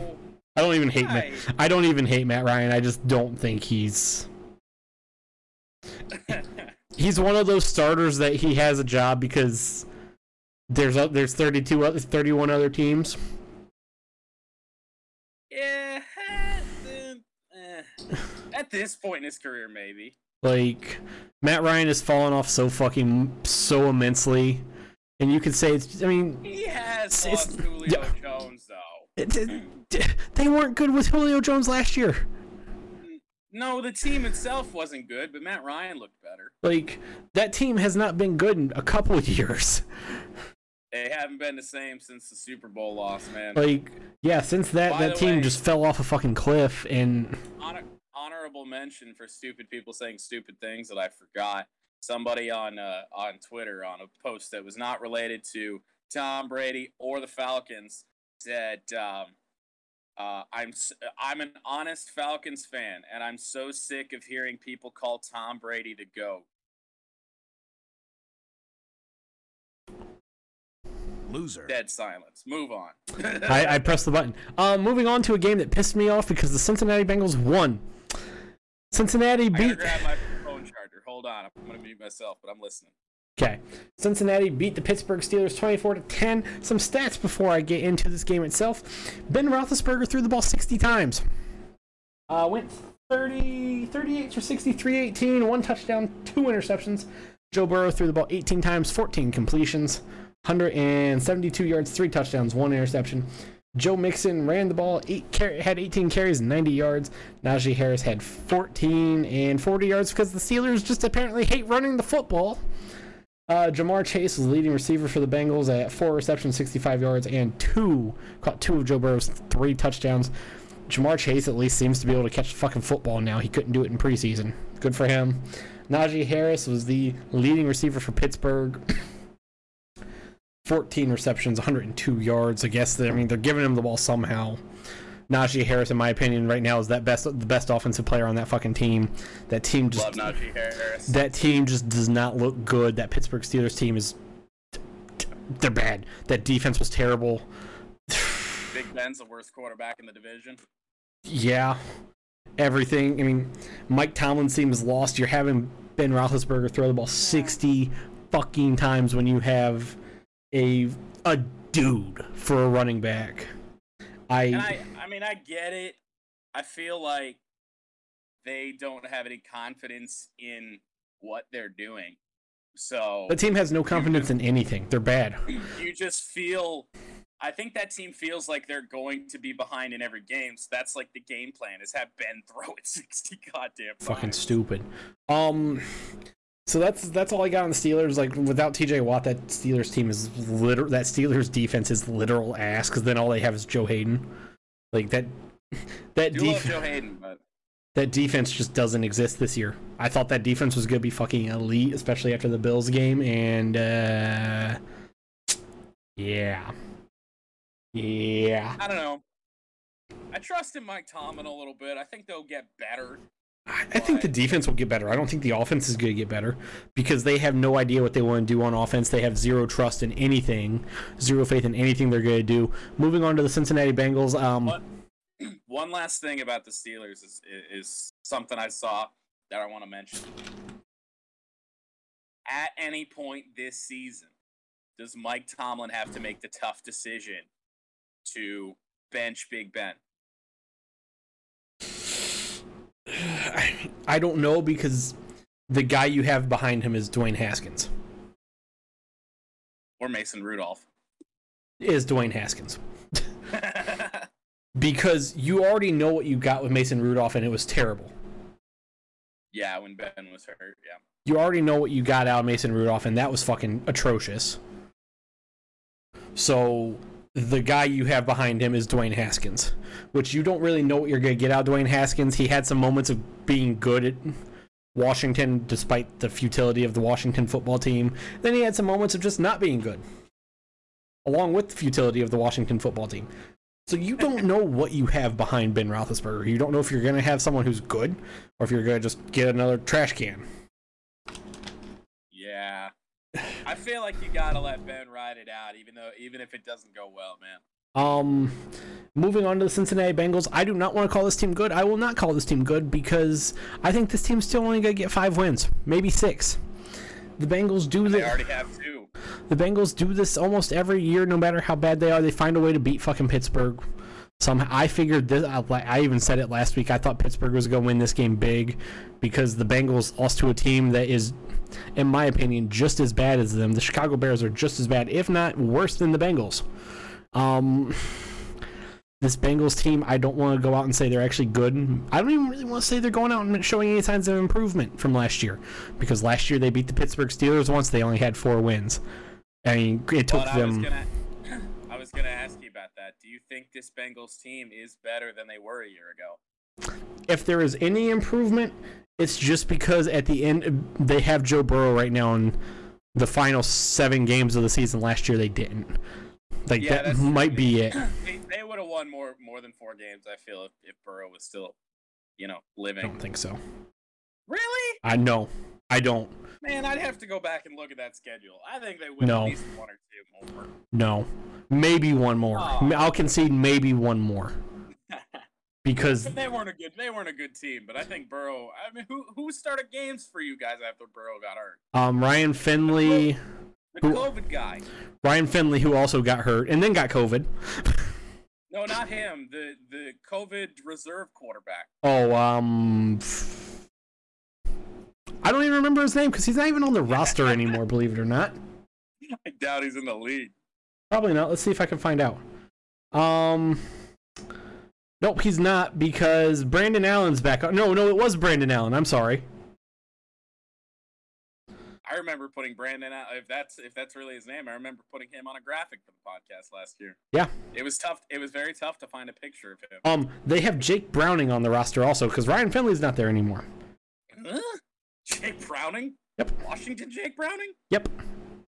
Yeah. So yeah, I don't want to call this Bengals team good. If there is any improvement, I mean, that offensive line is better than they were last year. That offensive line was the worst in the fucking league last year. Well, that's because you got rid of the worst offensive lineman in the league last year. And probably Billy Price, I think, was his name. No, it was Riley Reef.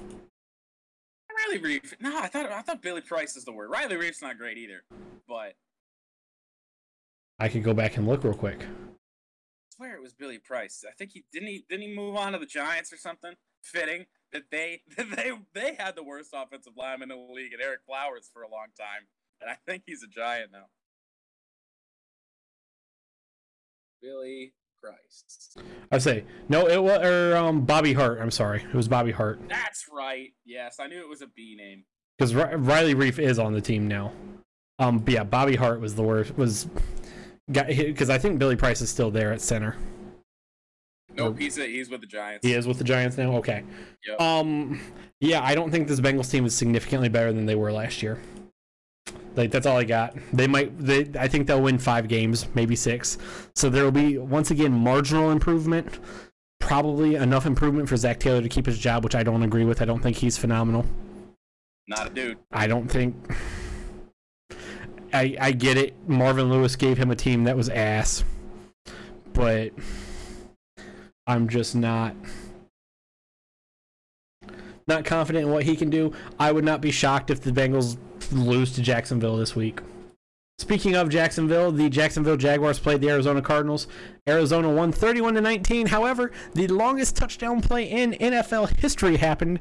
It was Jacksonville who got it because Matt Prater missed a 68-yard field goal by about 2 yards. 3 yards, and it was returned for a touchdown. 108-yard touchdown. 109-yard touchdown. Unless it got changed, yeah, it was 109. Okay, so 109 yards, so he missed it by about 1.5 yards, 2 yards. Prater did. Which, I mean, fair enough. So what you're telling me is that he could have also hit a 68 or 66-yard field goal. Apparently. Prater's got a leg even at this stage of his career. There's not much else to say about that. No.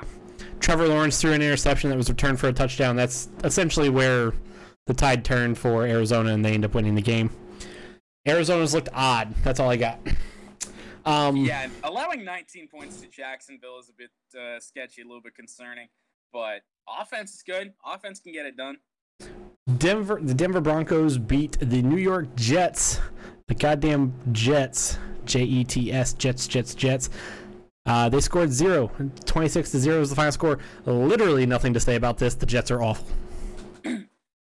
Jets stink. The goddamn Jets live on. We're worst team in the NFL. There ain't a goddamn doubt. Yeah. The Las Vegas Raiders continue their undefeated season. They beat Miami 31-28 in overtime. Yeah.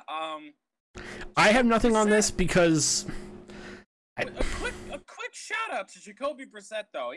I gave him no shot at playing a decent game, and he kept him in there. So props to Jacoby, man. He threw a ball that ended up being a safety at one point. Well, yes, but he was way better than I expected him to be. I will say, yeah, I can agree with that.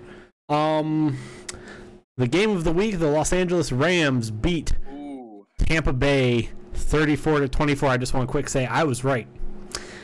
Yeah, you were. That Rams defense is suffocating. That Rams defense is phenomenal. Matthew Stafford played good too. The worst thing about this game is that we had to listen to Joe Buck. Yeah, the Rams, man.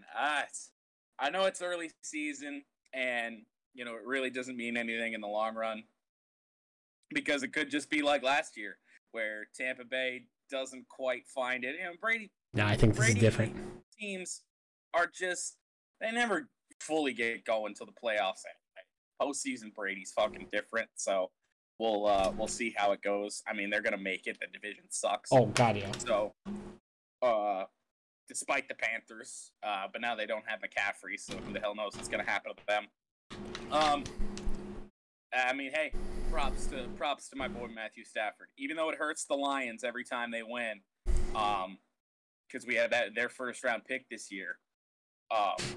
Oops. Yeah, you're right. I forgot about that. Well, we knew this was gonna happen, and the people that are like, well, you shouldn't be rooting for Stafford to be successful as a Lions fan. If you do, you're dumb. Like, it was going to be a late round pick anyway. What's the difference if it's 23rd or 31st? Right. It's another first round pick. And we got some nice guys in the front office that, we haven't had in a while. John Dorsey, who built both the Browns and the Chiefs to their current state.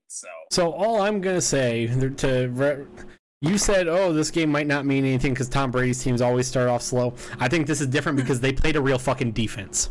Last year, and they played just a real fucking team. A lot of the teams that the Buccaneers lost to last year, with the exception of the Chiefs and the Saints, weren't really good. No, they were just head scratcher losses last year. Yeah, This is a game that it makes sense that they lost because they played a real team. They played a good team. This Rams team, because of that defense, is going to be the best team in the NFC.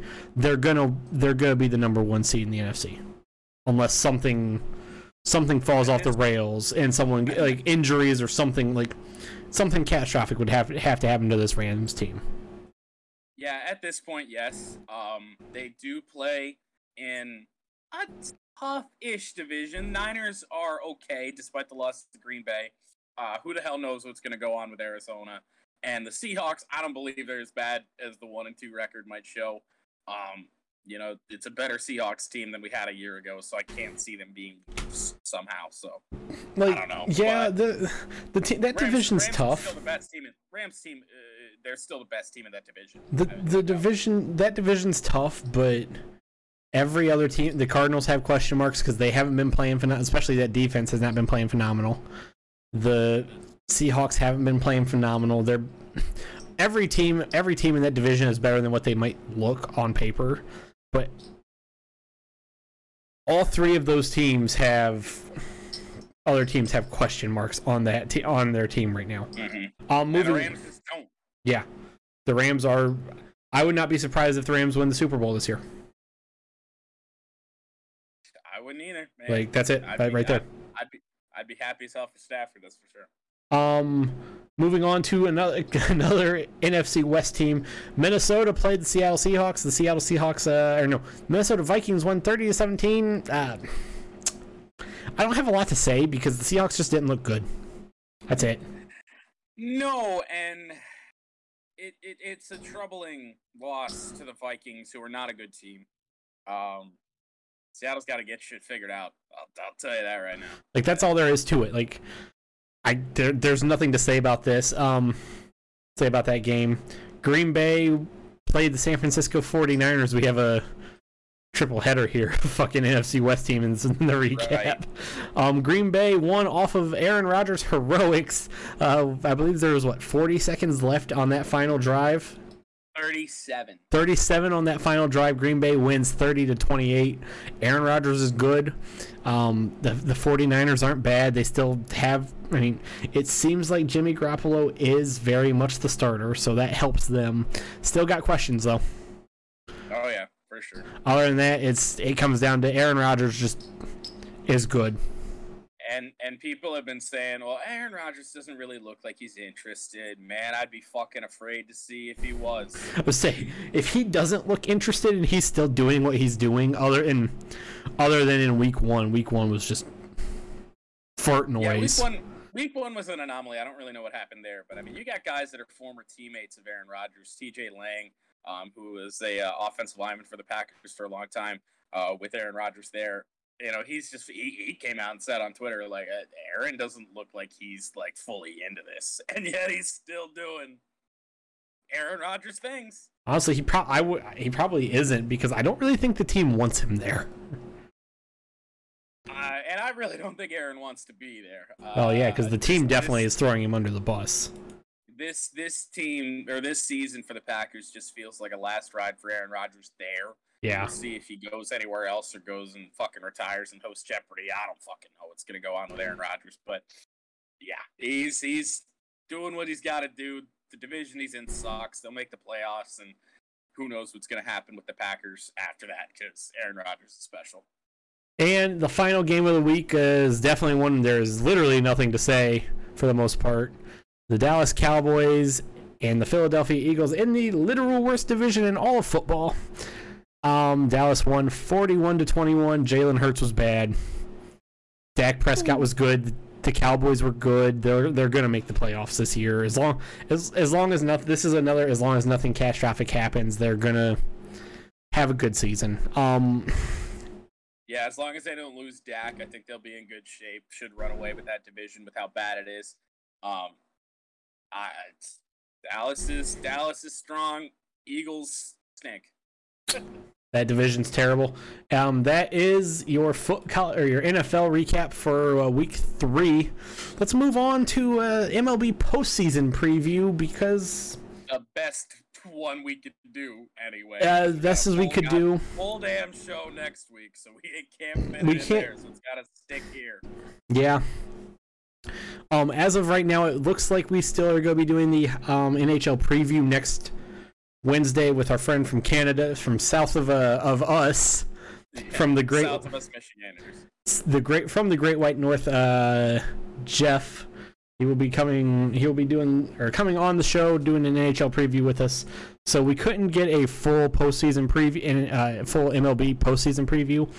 Maybe, spoiler alert, maybe once everything is said and done before the wildcard games start, maybe Jordan and I will do a short that Sunday, next Sunday or Monday. Maybe. Well, I didn't even know this was a possibility, but I'd be down for that. I didn't think about it until just now because both of the shorts that I've done have seemingly done decent enough in terms of metrics on YouTube. But moving on, so far, let me pull up an actual thing because I want to see who. I mean, yeah, shit could have changed since we've even fucking been on. I doubt it, but no, Houston hasn't done anything. Both Houston and Atlanta have a 4.5 game lead in their division. So those divisions should be decided in the coming days. Everything else is decided except the American League. Well, the American League East is decided with the Rays, but the wild cards for the American League, oh boy. Yeah. So far, four teams, potentially 5, with a chance at those wild card spots. Yeah, so far, your American League teams that have clinched, the Tampa Bay Rays and the Chicago White Sox, the Rays have not officially won their division yet, I believe. I think no, they have. I'm sorry, they have. They have officially clinched their division. The Chicago White Sox have clinched their division. Houston looks like they're going to, but it's hard to say because they still have a 4.5 game lead on Seattle. Looking at your American League wild card right now, the Yankees have a 1 game lead on the entire thing. The Red Sox are then flat even. The Seattle Mariners are 1 game behind Boston. The Toronto Blue Jays are 1 game behind Boston as well. And so close. Yeah. So there's your American League. I don't even know how Seattle's up there. Yeah, I don't either. Like, negative 50 run differential, and they're 88 and 70. Yeah. I guess when they lose, they get blown out. Yeah. And then moving on to your National League, the Milwaukee Brewers clinched a few days ago. San Francisco has not officially clinched their division. Them and the Dodgers still have a slight division race.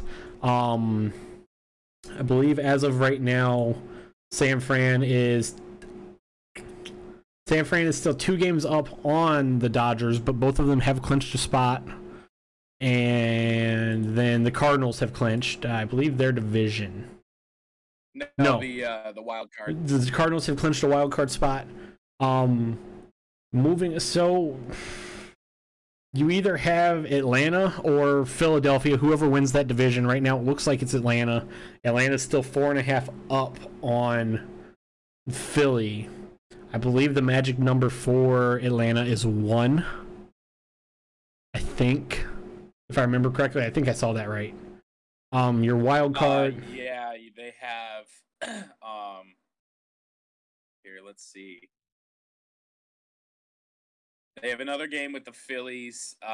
If Atlanta wins that game, they win the division. There you go. Yeah, because there's only 3 games in the month of October against the Mets. Yeah. The wild card's already been set in the National League. It's just what happens with San Fran or the Dodgers winning that division. That's it. There's your postseason. We know the Cardinals are in there. Yep. Real quickly, I do want to run through the odds. Now, we don't have to take this, any farther. We don't have to make any predictions or anything like that. But right now, the teams that are still playoff eligible to win the World Series. So we're just going to run through these really quick. Okay, go Oakland ahead. Athletics, plus 50,000. Not taking Now, them. Wouldn't take them. They are what, 4 games back in the wild card with 4 teams ahead of them. Yes. So that's looking like a bad one. Seattle Mariners plus 10,000. One of the teams that are within that 2-game threshold between the Yankees, Red Sox, Blue Jays, and Mariners. They're hanging in there, but the lowest odds of any of those American League wildcard teams, potential wildcard teams, Philadelphia Phillies, who if they lose the division, which it looks like they're going to the Atlanta Braves, plus 6,600. Wouldn't touch that at all. Wouldn't touch that with a 10-foot pole. No. Toronto Blue Jays plus 3,000. Boston Red Sox plus 2,500 rather. The St. Louis Cardinals at plus 2,000. Atlanta Braves plus 1,500. That seems a little high. New York Yankees plus 1,200. Chicago White Sox plus 750. Brewers plus 725. The Giants surprisingly down at plus 700. I feel like I might want to put a little sprinkle on. Oh no. I'm on the Giants bandwagon, damn it. Tampa Bay Rays also plus 700. That would be fair. Team that hasn't even technically clinched their division yet, the Houston Astros at plus 475, and the current favorite to win the World Series, who might lose their division to the San Francisco Giants, the LA Dodgers at plus 325. All I'm going to say is, even in a wild card game, like, because they're going to throw Kershaw on the mound in the wild card game, most likely. I mean, I would assume. First off, it doesn't matter what starting pitcher. Every pitcher on the Dodgers is a fucking ace. Let's be honest. For fucking real. Even without Bauer, for obvious reasons, they've been. Yeah. They got dudes everywhere. That team's just a team of dudes, and the Giants have had a good run. I would be terrified to see the Dodgers in a 7-game series. That's all I'm gonna say. Yeah, I would want nothing to do with that. Glad they're in the National League, and you got to make it to the World Series if the Tigers ever want to have a chance at them. So I think if the Dodgers can get out of the wild card game, if they don't have to play a wild card game, I think the Dodgers are gonna win the fucking National League. Quite possibly. St. Louis is hot though. They did lose today, but they won 17 straight prior to that. And the Rays, I think, are just the best team in the American League. So I think I would not be. I would say so. I don't know why Houston has better odds to win the whole thing. Because it's Houston. That's simply it. You're probably right. So there's your. I mean, not much of a postseason preview, but there's your postseason preview. It is time for the picks. The picks, indeed. And I punt this over to Jordan. So, quick look at the standings for college football. Did I put the right scene on? Yes, I did. I hope so. That'd be awkward. We didn't have great weeks, but better than I was better than I was in week 3. You were the same. You won 6. I won 7. We kind of both stink at this college thing. So let's get it's just so around, awkward. Shall we? First game of the picks. Big Ten action, and this is Friday Night Football.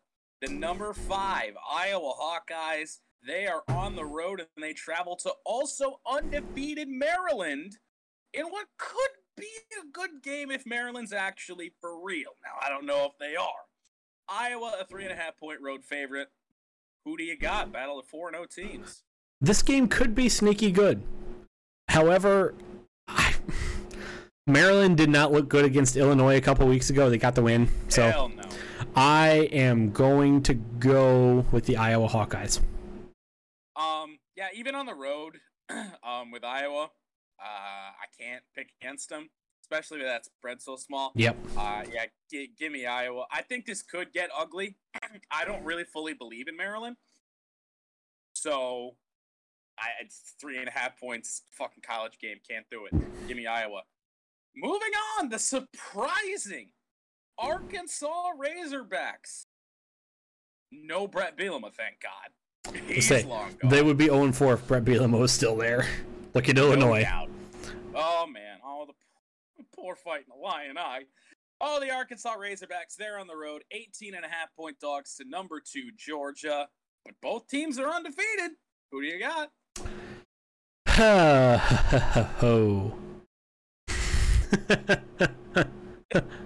I can't believe I'm doing this. I think this game. No. I think this game is going to be way closer than what it could be. I am taking the Arkansas Razorbacks. Oh no! Oh yeah. Oh yeah. So, believe it or not, you are not in the minority. No. 67% of the picks are on Arkansas for CBS Sports Pick'em. Believe it or not. I'm gonna go with Georgia. I can't do it with Arkansas. They might prove me wrong this week, but I just think Georgia's so much better. 18.5. It is a lot of points, but I think Georgia is capable of covering that, and I don't think Arkansas is as good as being ranked 8th. I think 8th is very overrated.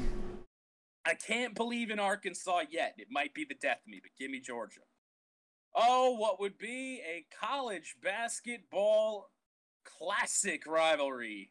The Duke Blue Devils travel to North Carolina. North Carolina not ranked anymore, I do believe. No, they're not. But still favored by 18.5 over Duke. Tar Heels, Blue Devils.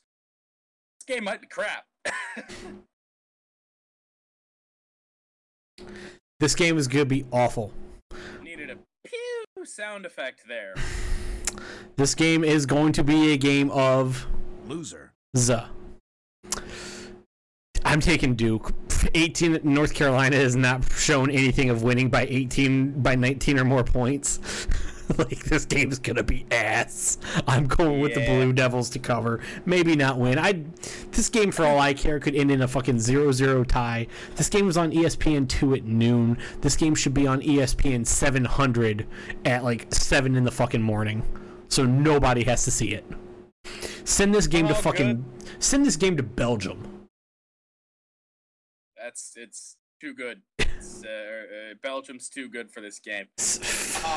Give me Duke as well. North Carolina hasn't done any single one thing to impress me. Fuck off, North Carolina. Honestly, fucking 2-2. Texas and TCU. Texas on the road facing off against the Horned Frogs. That big win last week, kind of getting the Vegas numbers back on the Texas bandwagon. Texas favored by 4.5. Was that an actual yawn, or was that was there a little bit of fake yawning in there? It was an actual yawn, and then a sigh of this. This is gonna be another game that could just be ass. A very well timed yawn. Yeah.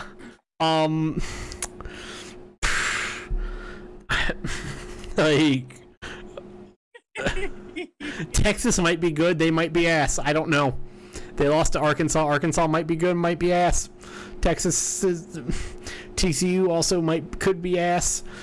I'm taking Texas because they're averaging 20 more yards per game, and TCU's defense is only giving up like 8 yards less per game. I believe is the math there. Yeah, I think that's the math they're giving me. I'm taking Texas at 4.5. Texas to win by more than 4.5. So your prediction for this game: Texas might be ass, TCU might be ass. This game might be ass. Yes, and yes. Okay, Daniel Bryan. My bad, Brian Danielson. Give me Texas too, 4.5. I haven't watched a single TCU game this year. Highlights, nothing. Don't know anything about them. I'm just going to go with the favorite here because I could care less about the Big 12. All right. Noon on Fox. the undefeated Michigan Wolverines on the road, their first road game of the year, traveling to Camp Randall. Oh, jump around, worst tradition in college football. Michigan favored, believe it or not, after that Rutgers performance, but only by 1.5. Wisconsin, there is no might be ass about Wisconsin. They're ass. Graham Mertz wears jorts and he's ass. This game in a normal year would be, in a year where Wisconsin is not ass, this game would be really good, but it's going to be ass because Michigan is going to win by more than 2. Michigan is going to win by a dick ton. I remember you said you saw a Wisconsin fan thinking that Wisconsin needed to win by 35. Wisconsin's not going to win by 35. Wisconsin's not going to win by 1. Wisconsin's not going to fucking win. Wisconsin's ass. I'm taking Michigan. That was another one of those posts where Facebook just suggested it for me after a Michigan football thing, and it took me to a Wisconsin Badgers group, and there were multiple Wisconsin fans. One said, we need to win by at least 2 touchdowns, and the other guy was like, nah, we need to win by 35. Okay, that was pre-Notre Dame game. No, it wasn't. It was after. It was the Sunday. Good Lord above. Yeah, give me Michigan. Say what you will about this last weekend against Rutgers. I still think they're better than Wisconsin, and you're only going to give me 1.5 points. Not like I'd pick against Michigan anyway, but give me Michigan. Moving on, top 10 matchup. Cincinnati travels to touchdown Jesus. Favored on the road, though, are the Bearcats. Only by 2.5. Notre Dame fresh off the 41-whatever win against Wisconsin. Who do you got in this?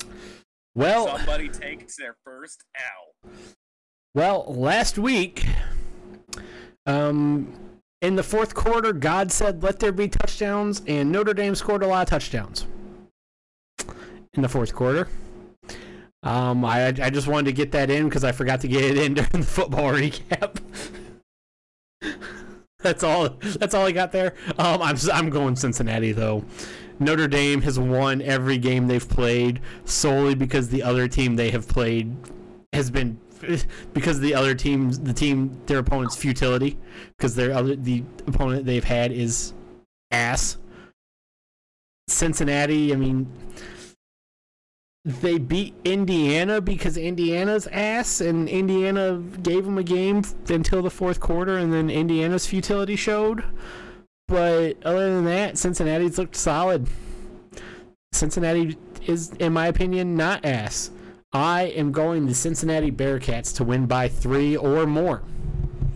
Over under how many times ass is going to be said in the picks here today? 700 million. Just because that is a huge number, I'm gonna take the under. If you would have given me like 30, I would have definitely taken the over because I'm already close to 30 probably. I'm gonna say we're already probably nearing 30. I'm gonna live to regret this. Give me Notre Dame. I know a lot of the points in the Wisconsin game were fourth quarter. They were late in that game. It was when they really pulled away. I don't know. I rolled with them last week. It paid off. Give me Notre Dame again. Okay, fair enough. Are you ready for some action, baby? The Central Michigan Chippewas are on the road, taking on Miami, Ohio. Central Michigan getting 1.5 on the road. Who do you got? Well, I'm going to say it again. Miami of Ohio's ass. Ass? Fire up, Chips. Give me Central Michigan. I know you can't see this because, I had to wear, well, I'm not even wearing a Michigan gear on my cardboard cutout there, but I am wearing a Central Michigan hat currently. Give me the Chippewas. They're going to go into Miami of Ohio and whoop some, what are they, the Red Hawks? Red Hawks, something yeah. Like that? Yep, Miami of Ohio Red Hawks. Whoop some Red Hawk ass. Give me the Chippewas. Moving on. Oh boy, number 11, Ohio State. They're on the road facing stupid Rutgers, heading into the birthplace Ohio State favored by 15.5 on the road. Both teams 3-1. As if there was ever a doubt as to what your pick was going to be. OH. IO. Because I know I'm not getting a response to that on this podcast. Nope, not a chance. Rutgers is good, but here's the thing. Unlike Michigan, Ohio State can score points. Yeah, and Michigan can score points. They just decided not to last week. That's Ohio State can. Let me rephrase it. Ohio State can score points a fuck ton faster than Michigan can. Yeah. There, let's call it what it is. Michigan can score points. They just don't do it quick. Ohio State scores points quick. Take the under in every fucking Michigan game this year. I'm going Ohio State. I don't think Rutgers is bad, but I mean, I just don't know if that Rutgers team is going to be able to slow down Ohio State enough. Yeah, not enough points for me to take Rutgers here. You're talking 21 or more, I'd consider it. I would too. Happen. Actually, in all honesty. Not going to happen with 15.5. Ohio State's going to give them a tougher game than Michigan did, I think, because they aren't one-dimensional right now. So, yeah, give me the Buckeyes. Big game. Honestly, number 12, Ole Miss, they're on the road, heading into Alabama. 14.5-point dogs. Probable Heisman frontrunner Matt Corral at quarterback. Who do you got in this one? This is an interesting one because Ole Miss can score points. Mm-hmm. However, their defense is not Alabama's defense.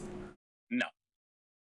As much as I do not want to, because 14.5, so you're talking Alabama needs to win by 15. I'm going to say it. I'm not actually going to say it. I'm still going to go Alabama. I was going to say something that I would have regretted. I'm not going to. I'm going Alabama, though. Oh, no. Were you going to say you'd take it if it was 21? No, I almost said that, though, too. I almost echoed our good friend Horace for a second. Oh, no. Not Horace. The thing is that they can score points. And I think that this game could be tight, just like Alabama and Florida. So 14.5, you're going to give me more than 2 touchdowns? Take Ole Miss. I don't know if they'll win the game. I don't think they'll win the game, but I think they'll be closer than 14.5. Oh, boy. Oklahoma, who's looked, well, let's just be honest, not Oklahoma-like all year long. They're favored by 10.5 on the road against Kansas State, who they haven't beaten in 2 years. Oh, boy. Oh, good God above. Who do you got? After just seeing some highlights from how Oklahoma looked against West Virginia, they need to win by more than 10.5. It's not going to happen, though. I'm taking Kansas State. So, as I said, Oklahoma hasn't beaten Kansas State in 2 years. I guess 3. They've lost the last 2 games against Kansas State, 19-20. That trend changes. Give me the Sooners. If they have any decent shot at making the playoffs, this needs to be a statement game from them. Can't believe I'm doing it. Oklahoma's not looked Oklahoma-like at all. But give me the Sooners. Boomer, whatever. Florida, they're on the road. So many of the teams that we actually give a shit about on the road this week. Florida on the road. The Gators traveling to Kentucky. Favored by 8.5. Kind of a tiny spread. But I have a feeling I know where you're going, given that I can see you're backed up from your microphone.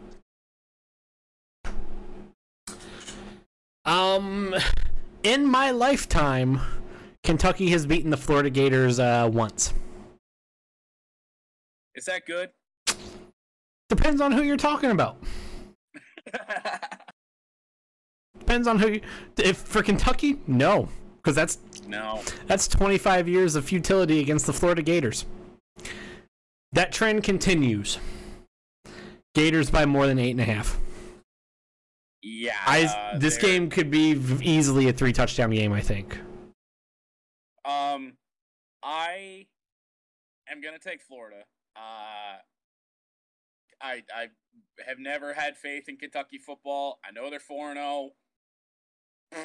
Boop-a-doo. I don't care. Kentucky, they just haven't really played anyone this year to go 4-0. Like, no, exactly. I mean, good God. Oh, boy. I'm so glad I threw this next one in here. This is a game. The Liberty University whatevers. I don't even no clue what they are. They're on the road taking on UAB. Liberty rather getting 1.5 on the road. Both teams 3-1. Liberty did lose a game. They are not undefeated, as we had previously thought before last night. What do you say in a game that we won't watch because it's on the CBS Sports Network? I am not going to pick University of Alabama Birmingham. I am going Liberty. Give me Liberty or give me death. Fuck! I'm glad someone took it. I once I saw UAB, I was like, nah, I can't take UAB. I can't take the University of Alabama Birmingham Rattlesnakes or whatever the fuck they are. Not a chance. Well, I threw this next game in here just for you because of your hatred for Dabo Swinney. Boston College on the road getting 15. The Liberty Flames, by the way, is what they are. Thank you for that. I'm going Liberty. Yep, give me Liberty or give me death also, I guess. Mm-hmm. Boston College on the road, undefeated, heading to take on Clemson. Oh, boy. Can't wait for your opinion on this. I have voiced my hatred for Dabo Swinney a lot over the course of this podcast. I'm going to continue. Podcast. What? Over the history of this. Oh, yeah, over the history, especially the past year and a half. Yes. Past season 4 and so far season 5, yes. I'm going to continue that trend. I also voiced it today in this show too. Fuck you, Dabo Swinney. Also, DJ Ugalele is awful. He is ass. Dabo Swinney is ass. Dabo Swinney did what, in my opinion, for a college coach, is the most douchey thing to do a couple weeks ago when they played Georgia Tech, and he full on sprinted out ahead of ahead of his team to get his own moment in the fucking sun. Which, as a college coach, it's not about you. I don't care. You're the Don't you know that Dabo Swinney is Clemson? Right. Fuck that Trevor Lawrence dude they had. Or Deshaun Watson. Yeah, fuck all those guys, right? Fucking Dabo Swinney. Like, biggest douchebag move of a college coach could do right there. Like, what the fuck? It's not run out. If you run out with the team, don't run out ahead of them. And then there was the kind of old creepy dude thing where he slapped that cheerleader on the ass that could probably be his fucking granddaughter. Oh, God. Or at least his daughter, because, I mean, Dabo Swinney might be like 55, so daughter, I guess, but still. Fucking just creepy, weird. Dabo Swinney is a fuck. I fucking hate him. He's fucking awful. He's a douche canoe. Just fucking sack of shit human being. He's never done anything like truly wrong. His beliefs on if college football players should get paid or not is fucking terrible. Like, fuck you, Dabo Swinney. You're just a fucking... Fuck you. You're a terrible fucking human. Fuck you. Clemson's fucking terrible. They shouldn't be ranked 25 because they're fucking awful. That offense is ass. That offense is pitiful, putrid, horrid, terrible. Boston College is kind of good. 15.5 points. I'm going Boston College. How do I follow that up? You really can't, unfortunately. But, so your hatred for Clemson, and more specifically Dabo Swinney, is the reason behind your pick. Well, at that, and Clemson has been awful. Yeah, they have. I'm also taking Boston College for two reasons that are not my hatred towards Clemson. Boston College was the first team Clemson faced a year ago when Trevor Lawrence was out with COVID protocols, and we saw the first little bit of DJ Ukulele, or Ukulele, as you've called him in chat messages. And on this podcast on an occasion. And Boston College took a big lead in that game before blowing it. Before Travis Etienne won the game. Let's call it what it was. Right, because Travis Etienne was a dude. Yeah. Also, Clemson hasn't covered a single game this year. Give me Boston College. Easy. 15.5. Clemson sucks. Final two games. They're both Big Ten, sort of. Michigan State at home against Western Kentucky. Michigan State only favored by 10.5 against the Hilltoppers. And there's the, send it up. Don't send her up. The Western Kentucky Hilltoppers are also ass. The fact that they are a Division I team is a joke. I kind of forgot that they were. Give me Michigan State by more than 10.5. And MSU. Even after the dud they laid against Nebraska, give me the Spartans. I mean, fucking 5% of the people are taking Western Kentucky. Kentucky fans, if those people exist, if Michigan State doesn't cover, this is a possibility of take 2 weeks off and quit. We got problems. Sound the alarm in East Lansing. Last college game of the week, and it's Northwestern, probably the worst team in the Big Ten, despite the 2-2 record. On the road, getting 10.5 against Nebraska, who just gave MSU a big fight. Who do you got? This game's going to be terrible. Yeah. I've said it a lot. This game's going to be ass. Northwestern is awful. I can't even call Northwestern ass, because they're worse. They are the worst team. Worse than ass. They are the worst team in the Big Ten, most likely. The worst game of not just of the Big Ten season, the worst game of the college football year will be Northwestern Illinois. That game will probably end 3-2. That game has always been bad. It will be bad. We'll talk about that later in the season, because that's not towards the end of the year. Yeah, just those teams are bad. That game was bad. I meant those teams are bad. Yeah, that game always has been bad, though. I'm going Nebraska because they might actually be kind of good. They're at least better than Northwestern. Yeah, get this game away from me, though. Easy there. Am I going to watch it? Absolutely not. This is a game. Also, got to add, it's a 7:30 slot on Big Ten Network. This is also a game that should be on ESPN 700 in fucking Belgium. Man, at 2 in the morning. Why are you giving Belgium so many crap games? Give them to fucking, I don't know. Okay, fucking somewhere else. Uganda, there. Oh. I don't fucking... Nebraska, in case I didn't say it. We move on to the NFL picks, and we're leading off Thursday night football. Your Cincinnati Bengals. Okay, sweet. That's the right graphic. Paul Brown Stadium, is that where the hell you guys play? Yes. Well, that hosts this. Whatever this is. The 2-1 Bengals against the 0-3 Urban Meyer-led Jacksonville Jaguars. The Bengals favored by 7.5. Real quick, what do you got? I have a 1-game lead in the NFL picks. I am 24-24. Jordan's 23-25. Yes, forgot about that. Decent. I mean, about 50%. Solid clip in the NFL. After a couple good weeks, we started off shit, but we've had a couple good weeks. This game should not be a Thursday night game. Well, is Thursday night football really known for having good games? Well, no. This game should never be a primetime game. This game's going to be But this game's gonna be ass. It's gonna be awful. It's gonna be horrible. The fact that I'm gonna end up watching this game shows how much I hate myself. Apparently. I mean, I'll watch it.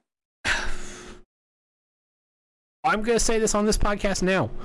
If you are a team, if you are an individual who does not have a vested interest in either Jacksonville or Cincinnati, don't fucking watch this game. Save yourself the pain. Watch some college football. There's gonna be some college football game on tomorrow night at this exact same. It's better than this. It's good. They're both gonna be bad. Hold on. Before we move on, I need to see what college games we're looking at for Thursday night football. Might see some action. Or you'll see like the Marshall Thundering Herd. I think so. You might see the Marshall Thundering Herd. Yep, you'll get to see 2019 first overall pick Joe Burrow for the Cincinnati Bengals, and 2020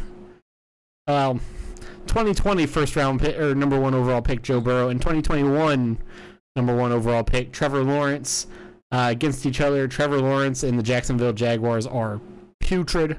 However, this is a game I would not be surprised if the Bengals lose, but I'm still picking the Cincinnati Bengals because the Jacksonville Jaguars have really not shown me anything even remotely interesting or good. Who you got, right, Jordan? So really quickly, the only game tomorrow for college football, you might want to eat those words there. Oh no, because it is Virginia at Miami, your favorite conference ever. The ACC. Never mind. I will not be watching that game because it's the ACC and that game is going to be fucking terrible. That is the only Division 1A FBS game on Thursday. You successfully found a football game that will be worse than the Cincinnati Bengals playing the Jacksonville Jaguars.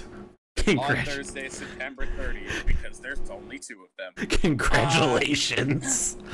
Give me the Jags. They scored some points last week. Why the fuck not? Bengals aren't that great, so let's see what goes on. Fair enough. We move on.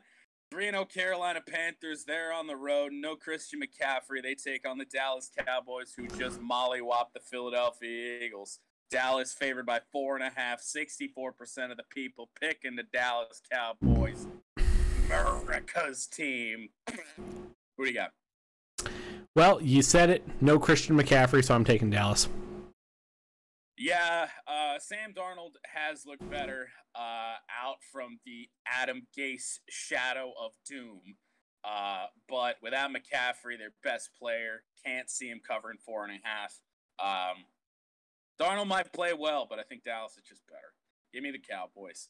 The Cleveland Browns, 2-1 after, kind of blowing it. Week 1 against the Chiefs, but 2 straight wins since. They're on the road heading to Minnesota, Skull Vikings or whatever. Close spread here. Minnesota getting 1.5 at home. I'm going Cleveland. Minnesota. I don't think Minnesota's good. No. So. No, the spread's closer than I think it should be. Only because they beat Seattle last week. Who the hell knows what's going on with Seattle? Who would have ever thought when this podcast started that we'd both be taking the Browns week after week? Right. Cleveland. Believe land. Yeah, believe land. Whatever. Oh boy. The 0-3 Detroit Football Lions are on the road heading to Soldier Field to take on whatever the fuck the Chicago Bears are. 1-2 because they beat the Cincinnati Bengals. Fucking 3.5 points. 3.5 points the Bears are favored to win by. 66% of the people picking the Lions. Who do you got? Some people say I'm a man of the people. I would say they're fucking wrong. Oh, no! Because I'm not necessarily a man of the people, but I'm going with the people here. I'm picking the Detroit Lions. The Bears are bad. The Bears are bad.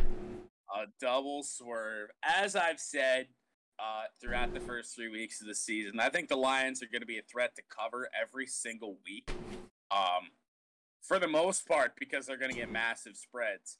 But the Bears stink. Lions also stink. But the Bears have, oddly enough, I feel like they have more questions than Detroit does. We know we're bad, but hey, we got our guys. Like they're here for the season. Emphasis on guys. Yeah, people who happen to play football and get paid for it somehow. Yeah. I will say the Lions defense looked a lot better without Jamie Collins this last weekend. He's booted off, released today. Probably going to go back to New England. The only place he's ever going to be successful. Give me the Lions. I think Dan Campbell gets his first win as Lions head coach this weekend. I just think the Bears are a mess. Honestly, more of a mess than we are. In a sense that the Bears thought they would be better. The Lions knew they were going to be bad. But the Bears, they thought they'd be better than they are. And they haven't been. Give me the Lions. Oh boy. The Houston Texans running into the buzzsaw that is the Buffalo Bills. I do believe this is the biggest spread we've seen all season. It was 17 yesterday. It's dropped a whole half a point to 16.5 that the Buffalo Bills are favored by. No Tyrod Taylor, I believe, still means Davis Mills is the starting quarterback for the Houston Texans. Oh, boy. Should I even ask? Davis Mills is eventually going to get a win as a starting quarterback for the Houston Texans before Tyrod Taylor comes back. But not this week. I'm going Buffalo. Buffalo's going to win by a lot. I figured that was your answer, but a lot of points. I know Buffalo just scored a lot of points and covered this spread in their last game, but against a better team, arguably, than the Houston Texans. But you're going to give me 16.5 in an NFL game. I got to take the points. I'd be stupid not to. Give me the points. Give me the Texans. Oh, man, the poor fucking Colts, dude. 0-3. I hate it for them. And they're on the road, and they're underdogs, only by a point and a half against the Miami Dolphins. Jacoby Brissett, I do believe, is still the starter out there. With Tua Tagovailoa still out. Who do you got? The Colts have to turn it around at some point, so I'm taking them this week. Yeah. I said earlier, Jacoby Brissett impressed me. He was better than I thought he was going to be. I can't do it. It's one game. I can't change my opinion on Jacoby Brissett as a player entirely just based on one decent enough game. Give me the Colts. Oh my. Kansas City Chiefs on the road, heading to Lincoln Financial Field to take on the disastrous Eagles. Eagles 7.5, getting 7.5 points at home. But remember, the Kansas City Chiefs haven't covered since November of last year. Well, 76% of the people are picking the Chiefs, and I could go through my whole man of the people spiel again. But I'm not because, well, Philadelphia's ass. So 76% of the people could have picked Philadelphia, and I would have laughed in their face because they're fucking stupid. Kansas City's going to win by a lot. If Kansas City does not cover this week, they're never going to cover again. No. Like, this is a team that they should just blow out of the water. Can't believe I'm doing this. Picking the Chiefs. I'm going to live to regret it probably because this team is incapable of covering. But I'm going to say Kansas City. They got to turn this shit around. Oh, boy. 0-3. New York Football Giants. They travel to the Caesars Superdome to take on the Saints. Saints favored by 7.5. Who do you got? This is the first home game the Saints have played since it became the Caesars this year. I should check if they're actually in the Superdome. I think, yes, I believe so. I'm going to double check it. just because I know they haven't been there yet. Because of the hurricane. Yes, they are. Yes, in the Super Bowl. The New York Football Giants are terrible. Jameis Winston looks like he might actually be good at football now. That eye surgery, man, it'll do wonders. I'm going the New Orleans Saints. So, I don't know if I'm going to pick the Giants this season. They're putrid. They are lifeless. And they shouldn't be this bad. Like, they got some decent people on the team. Why are they this bad? Oh, hey, you missed... Oh, no, we haven't missed a game because it's coming up next. Yeah, well, we'll get to that one. Giants stink. Give me the Saints. Moving on. The goddamn Jets. The game that I thought you missed because the Jets are so fucking terrible, which I wouldn't blame you, but... The Giants might be the worst team in the NFL, but they're slightly behind the Jets in terms of futility at this moment. New York goddamn Jets, they're at home against the Tennessee Titans. Tennessee, back-to-back good weeks against Seattle and Indianapolis, some tough opponents. 7.5 points, what the Jets are getting at home. Another one, I don't know if I can pick the Jets. I'm not going to pick the Jets at all this year. Derrick Henry is... I could see Derrick Henry having 800 yards against the Jets. 800 might be a stretch, but probably like 250, 300. I could see it. Can't argue with it. I really can't. That's an outrageous number, but I can't. The Jets are that bad. Like, the Titans minus whatever. I don't care. I'd pick the Titans if the spread was fucking 30. Yeah. The Washington football team. Still, I believe with Taylor Heineke. I believe so. I believe Fitzpatrick is still down. They are on the road in a game. Well, this could be shit.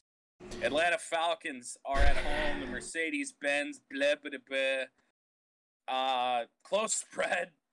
Football team, minus 1.5. This game is the shit bowl of the week game. This game is going to be terrible. The fact that hopefully we don't get it. God, I hope this is not on broadcast here in Michigan, because if it is, I might gouge my eyes out. I will end up watching the Lions and Bears instead. Which is a game that could cause me to want to also gouge my eyes out, but the Lions and Bears would at least be a little more pleasing on the eyes for a little bit than Washington and Atlanta. I am taking Washington, though. I'm also going to take Washington.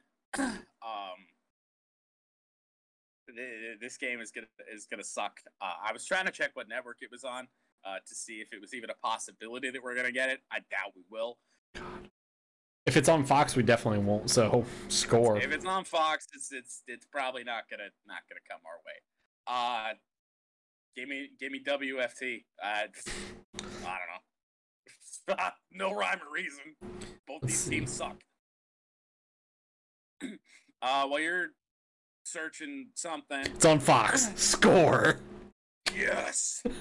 Score. No WFT versus ATL for us. Score. The Arizona Cardinals are on the road. One of these two teams takes their first L of 2021. Will it be the Cardinals or the Rams? Rams minus 5.5. One of these teams has to lose. Well, I mean, not technically. There could be a tie. That's not technically true. This game could be entertaining. Could be. The Rams are really good. Mm-hmm. The Arizona Cardinals are kind of good.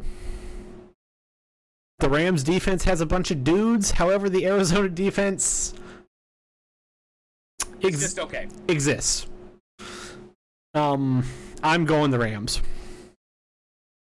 Can't pick against the Rams again. I did it last week. It's going to be the death of me if I do it again. The only reason I did it was because they were facing off against Brady. Yeah, give me the Rams. The Seahawks, who just can't figure shit out. They're 1-2. They're on the road heading in to play the San Francisco 49ers, fresh off the loss against Green Bay. San Fran only minus 2.5 in this one. Who do you got? Seattle. Seattle has to figure something out, and I think this would be a team they can do it against. San Fran has a few question marks still. They're still... Garoppolo is their starter, but they still don't necessarily seem committed to it. So Really? I think that could play into Seattle's favor. They win the game. Well, you kind of took the words out of my mouth there. Seattle's got to figure shit out. They're better than their record, I think. If they lose this one, I don't know. Seattle might be one that I don't ever touch again. Give me the Seahawks. I can't. Russell Wilson's one of the best talents in the NFL still. Fucking one of these weeks, his team's going to help him out. The Baltimore Ravens, fresh off Justin Tucker's 66-yard fucking of the Detroit Lions. They're on the road facing off against the surprising 3-0 Denver Broncos. And that is evident in this spread. Broncos minus 1.5. Can you believe it? Have you ever?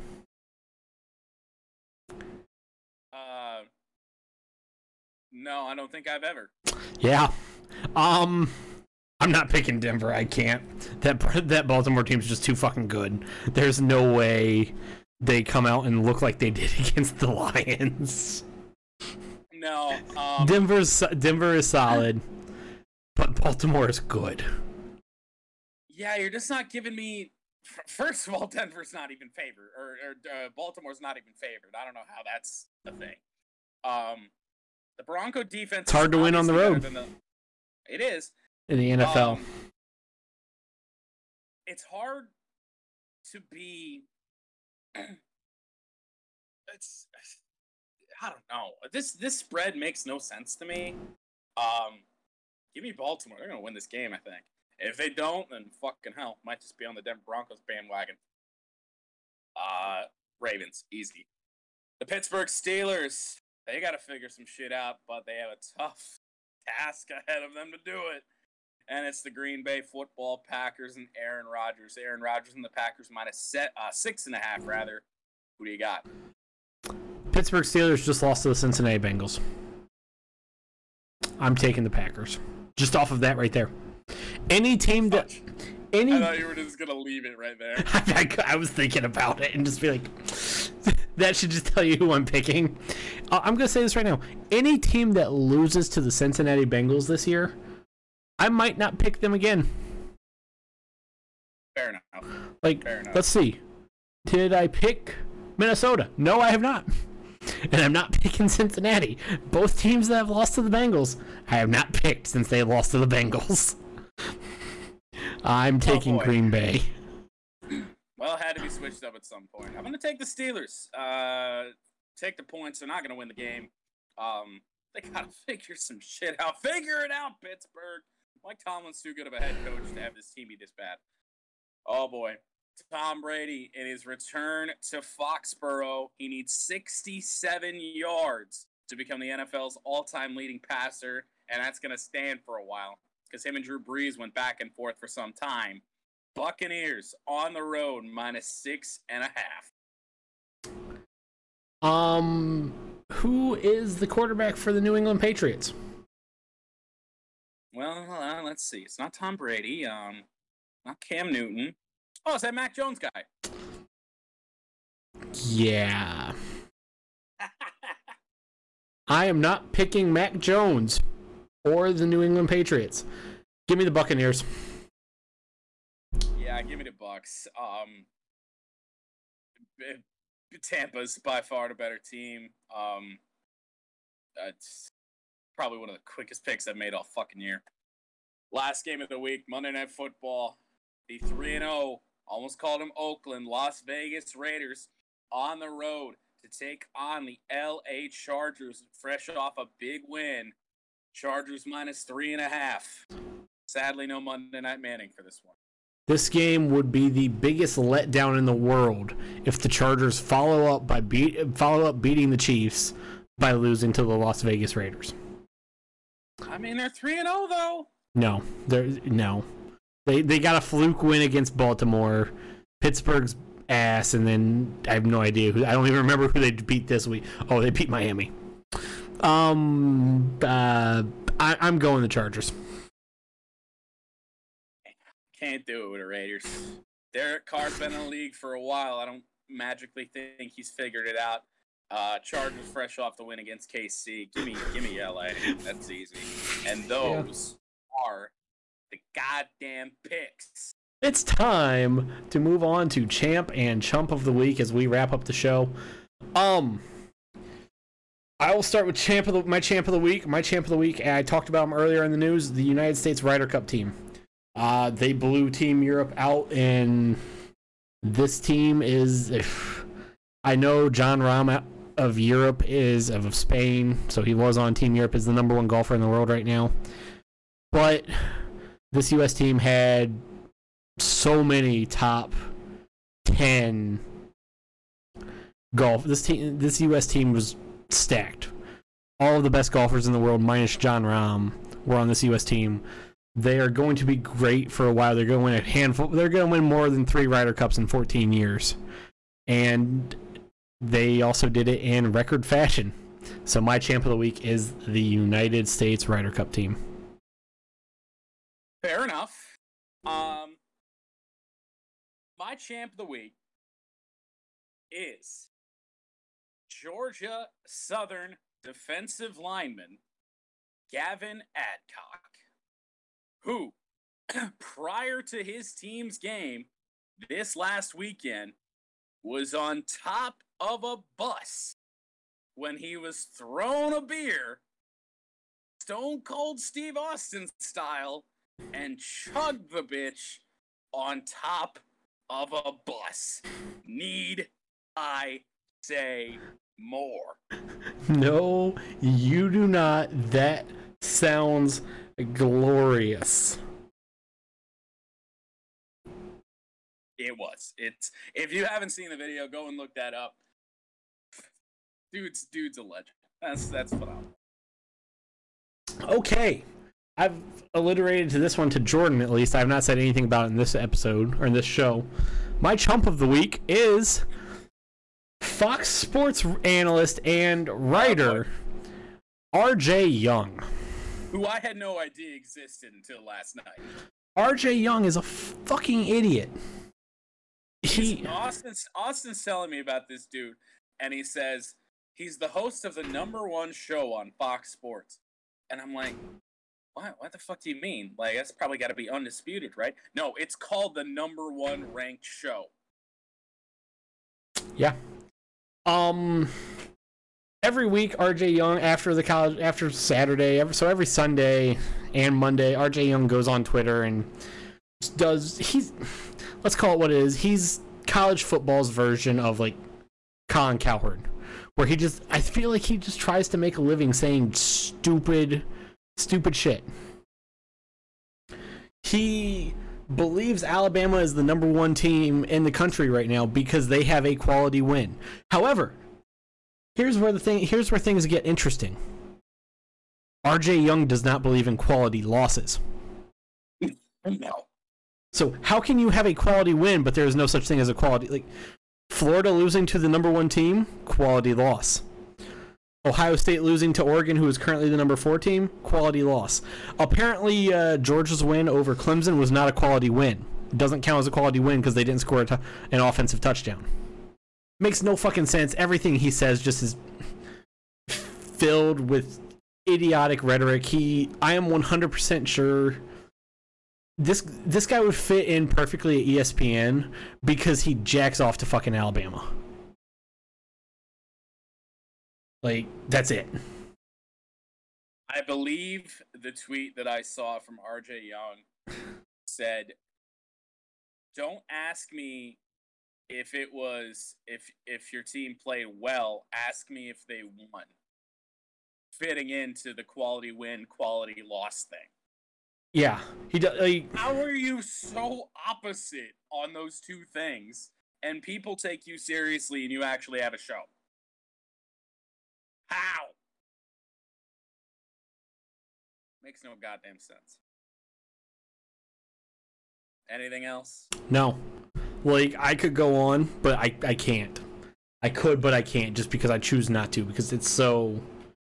Everything he says, and Fox Sports College Football retweets everything he posts, and it's just so...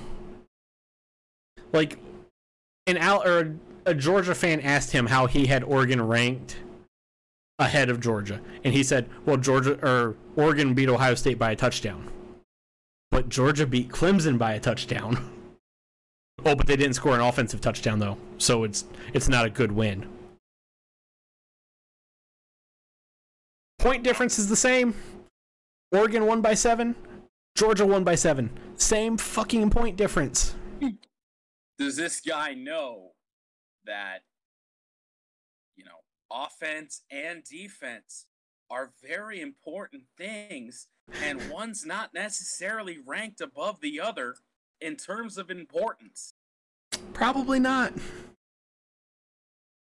Goodness gracious. Take it away. Give us your chump. Chump of the week.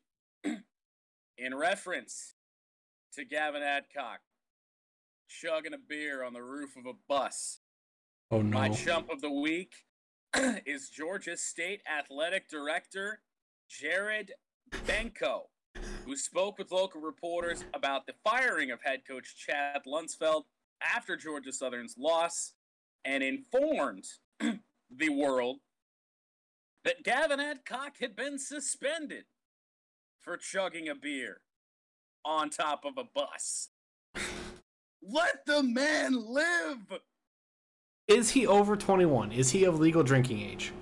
Yes. Okay, what is this guy's name? What was his name? The athletic director? Yes. Jared Benko. Jared Benko? B-E-N-K-O. Jared Benko, you, sir, are the biggest chump and... Wrong button. You, sir, are the biggest chump and... Loser. That this show has ever covered in this segment. Oh, wow, that's a bold statement. Other than maybe the ACC. And that's it. Just let the man live, man. Like, come on. Beer. It's a single beer. He's of legal drinking age. If he was like 19, okay, I get it. But come on. Let him have a little fun. No one got hurt. Like, come on. I don't know. I got nothing else. Let the man live. Time for one for the road, because oh my god, that's bad. And then we could get out of here. My one for the road is, and I can't believe I'm saying this, on Saturday at the stupidest time slot of all times for a college football game, because it has to be on NBC. Because NBC has the broadcasting rights to Notre Dame, Cincinnati and Notre Dame at 2:30 at South Bend, Indiana at Touchdown Jesus. That's my one for the road. Could be the best college football game of this week. Could very well be the best football game of this week in college or the NFL. You know what my one for the road is not, though? Miami and Virginia. No. That game's gonna be awful. I will watch a bad Thursday night football game with the Jaguars and Bengals before I watch Miami and Virginia. Yeah. Attempt to play football. Yeah, fuck that. My one for the road, though, is Cincinnati and Notre Dame. My one Take for us the home. road is going to be NASCAR Cup Series racing this weekend, this Sunday at Talladega Superspeedway. If you're a casual fan of motorsports at all, you might want to tune into this one. Chaos always ensues, and it's a playoff race, so people are going to be doing dumb shit. It's going to be entertaining as hell. See what goes on. See if we get some fluke winner because people are dumb. NASCAR at Talladega. Always a good show. And that wraps up our show, everybody. Thank you for making us part of your day. A little bit of housekeeping. Next Wednesday, I believe it will be, we'll have the NHL preview. We'll have our good friend Jeff on for the show. Bring your popcorn. It's always a good time, especially when we get Jeff here. Oh, yeah. Hopefully we can keep it under 5 hours. That's all I got. Other than that, we're gonna have to speed run them damn football scores, man. It's gonna be. Other than that, thank you for making us part of your night, part of your Wednesday night. Again, this is we've gone over just a month in this season. These past 5 weeks have flew by. And you know what? We haven't missed our scheduled date of Wednesday in a month. I know. Minor miracle. I'm sure that'll probably get kind of goofed up once we get into November with the holidays and everything. But possibly. Depending on what date things fall. As I said though, thank you for making us part of your day. It's been a good 5 weeks so far. We'll have this on audio sources if that's where you listen to this. Well, you're already listening to it then.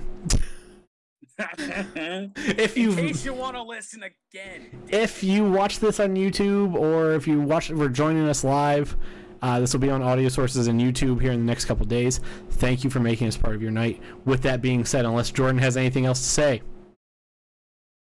It's been a while since I said it, but just a casual reminder, skim milk is water that's lying about being milk. Fuck. Peace out. Stay classy, internet. See ya.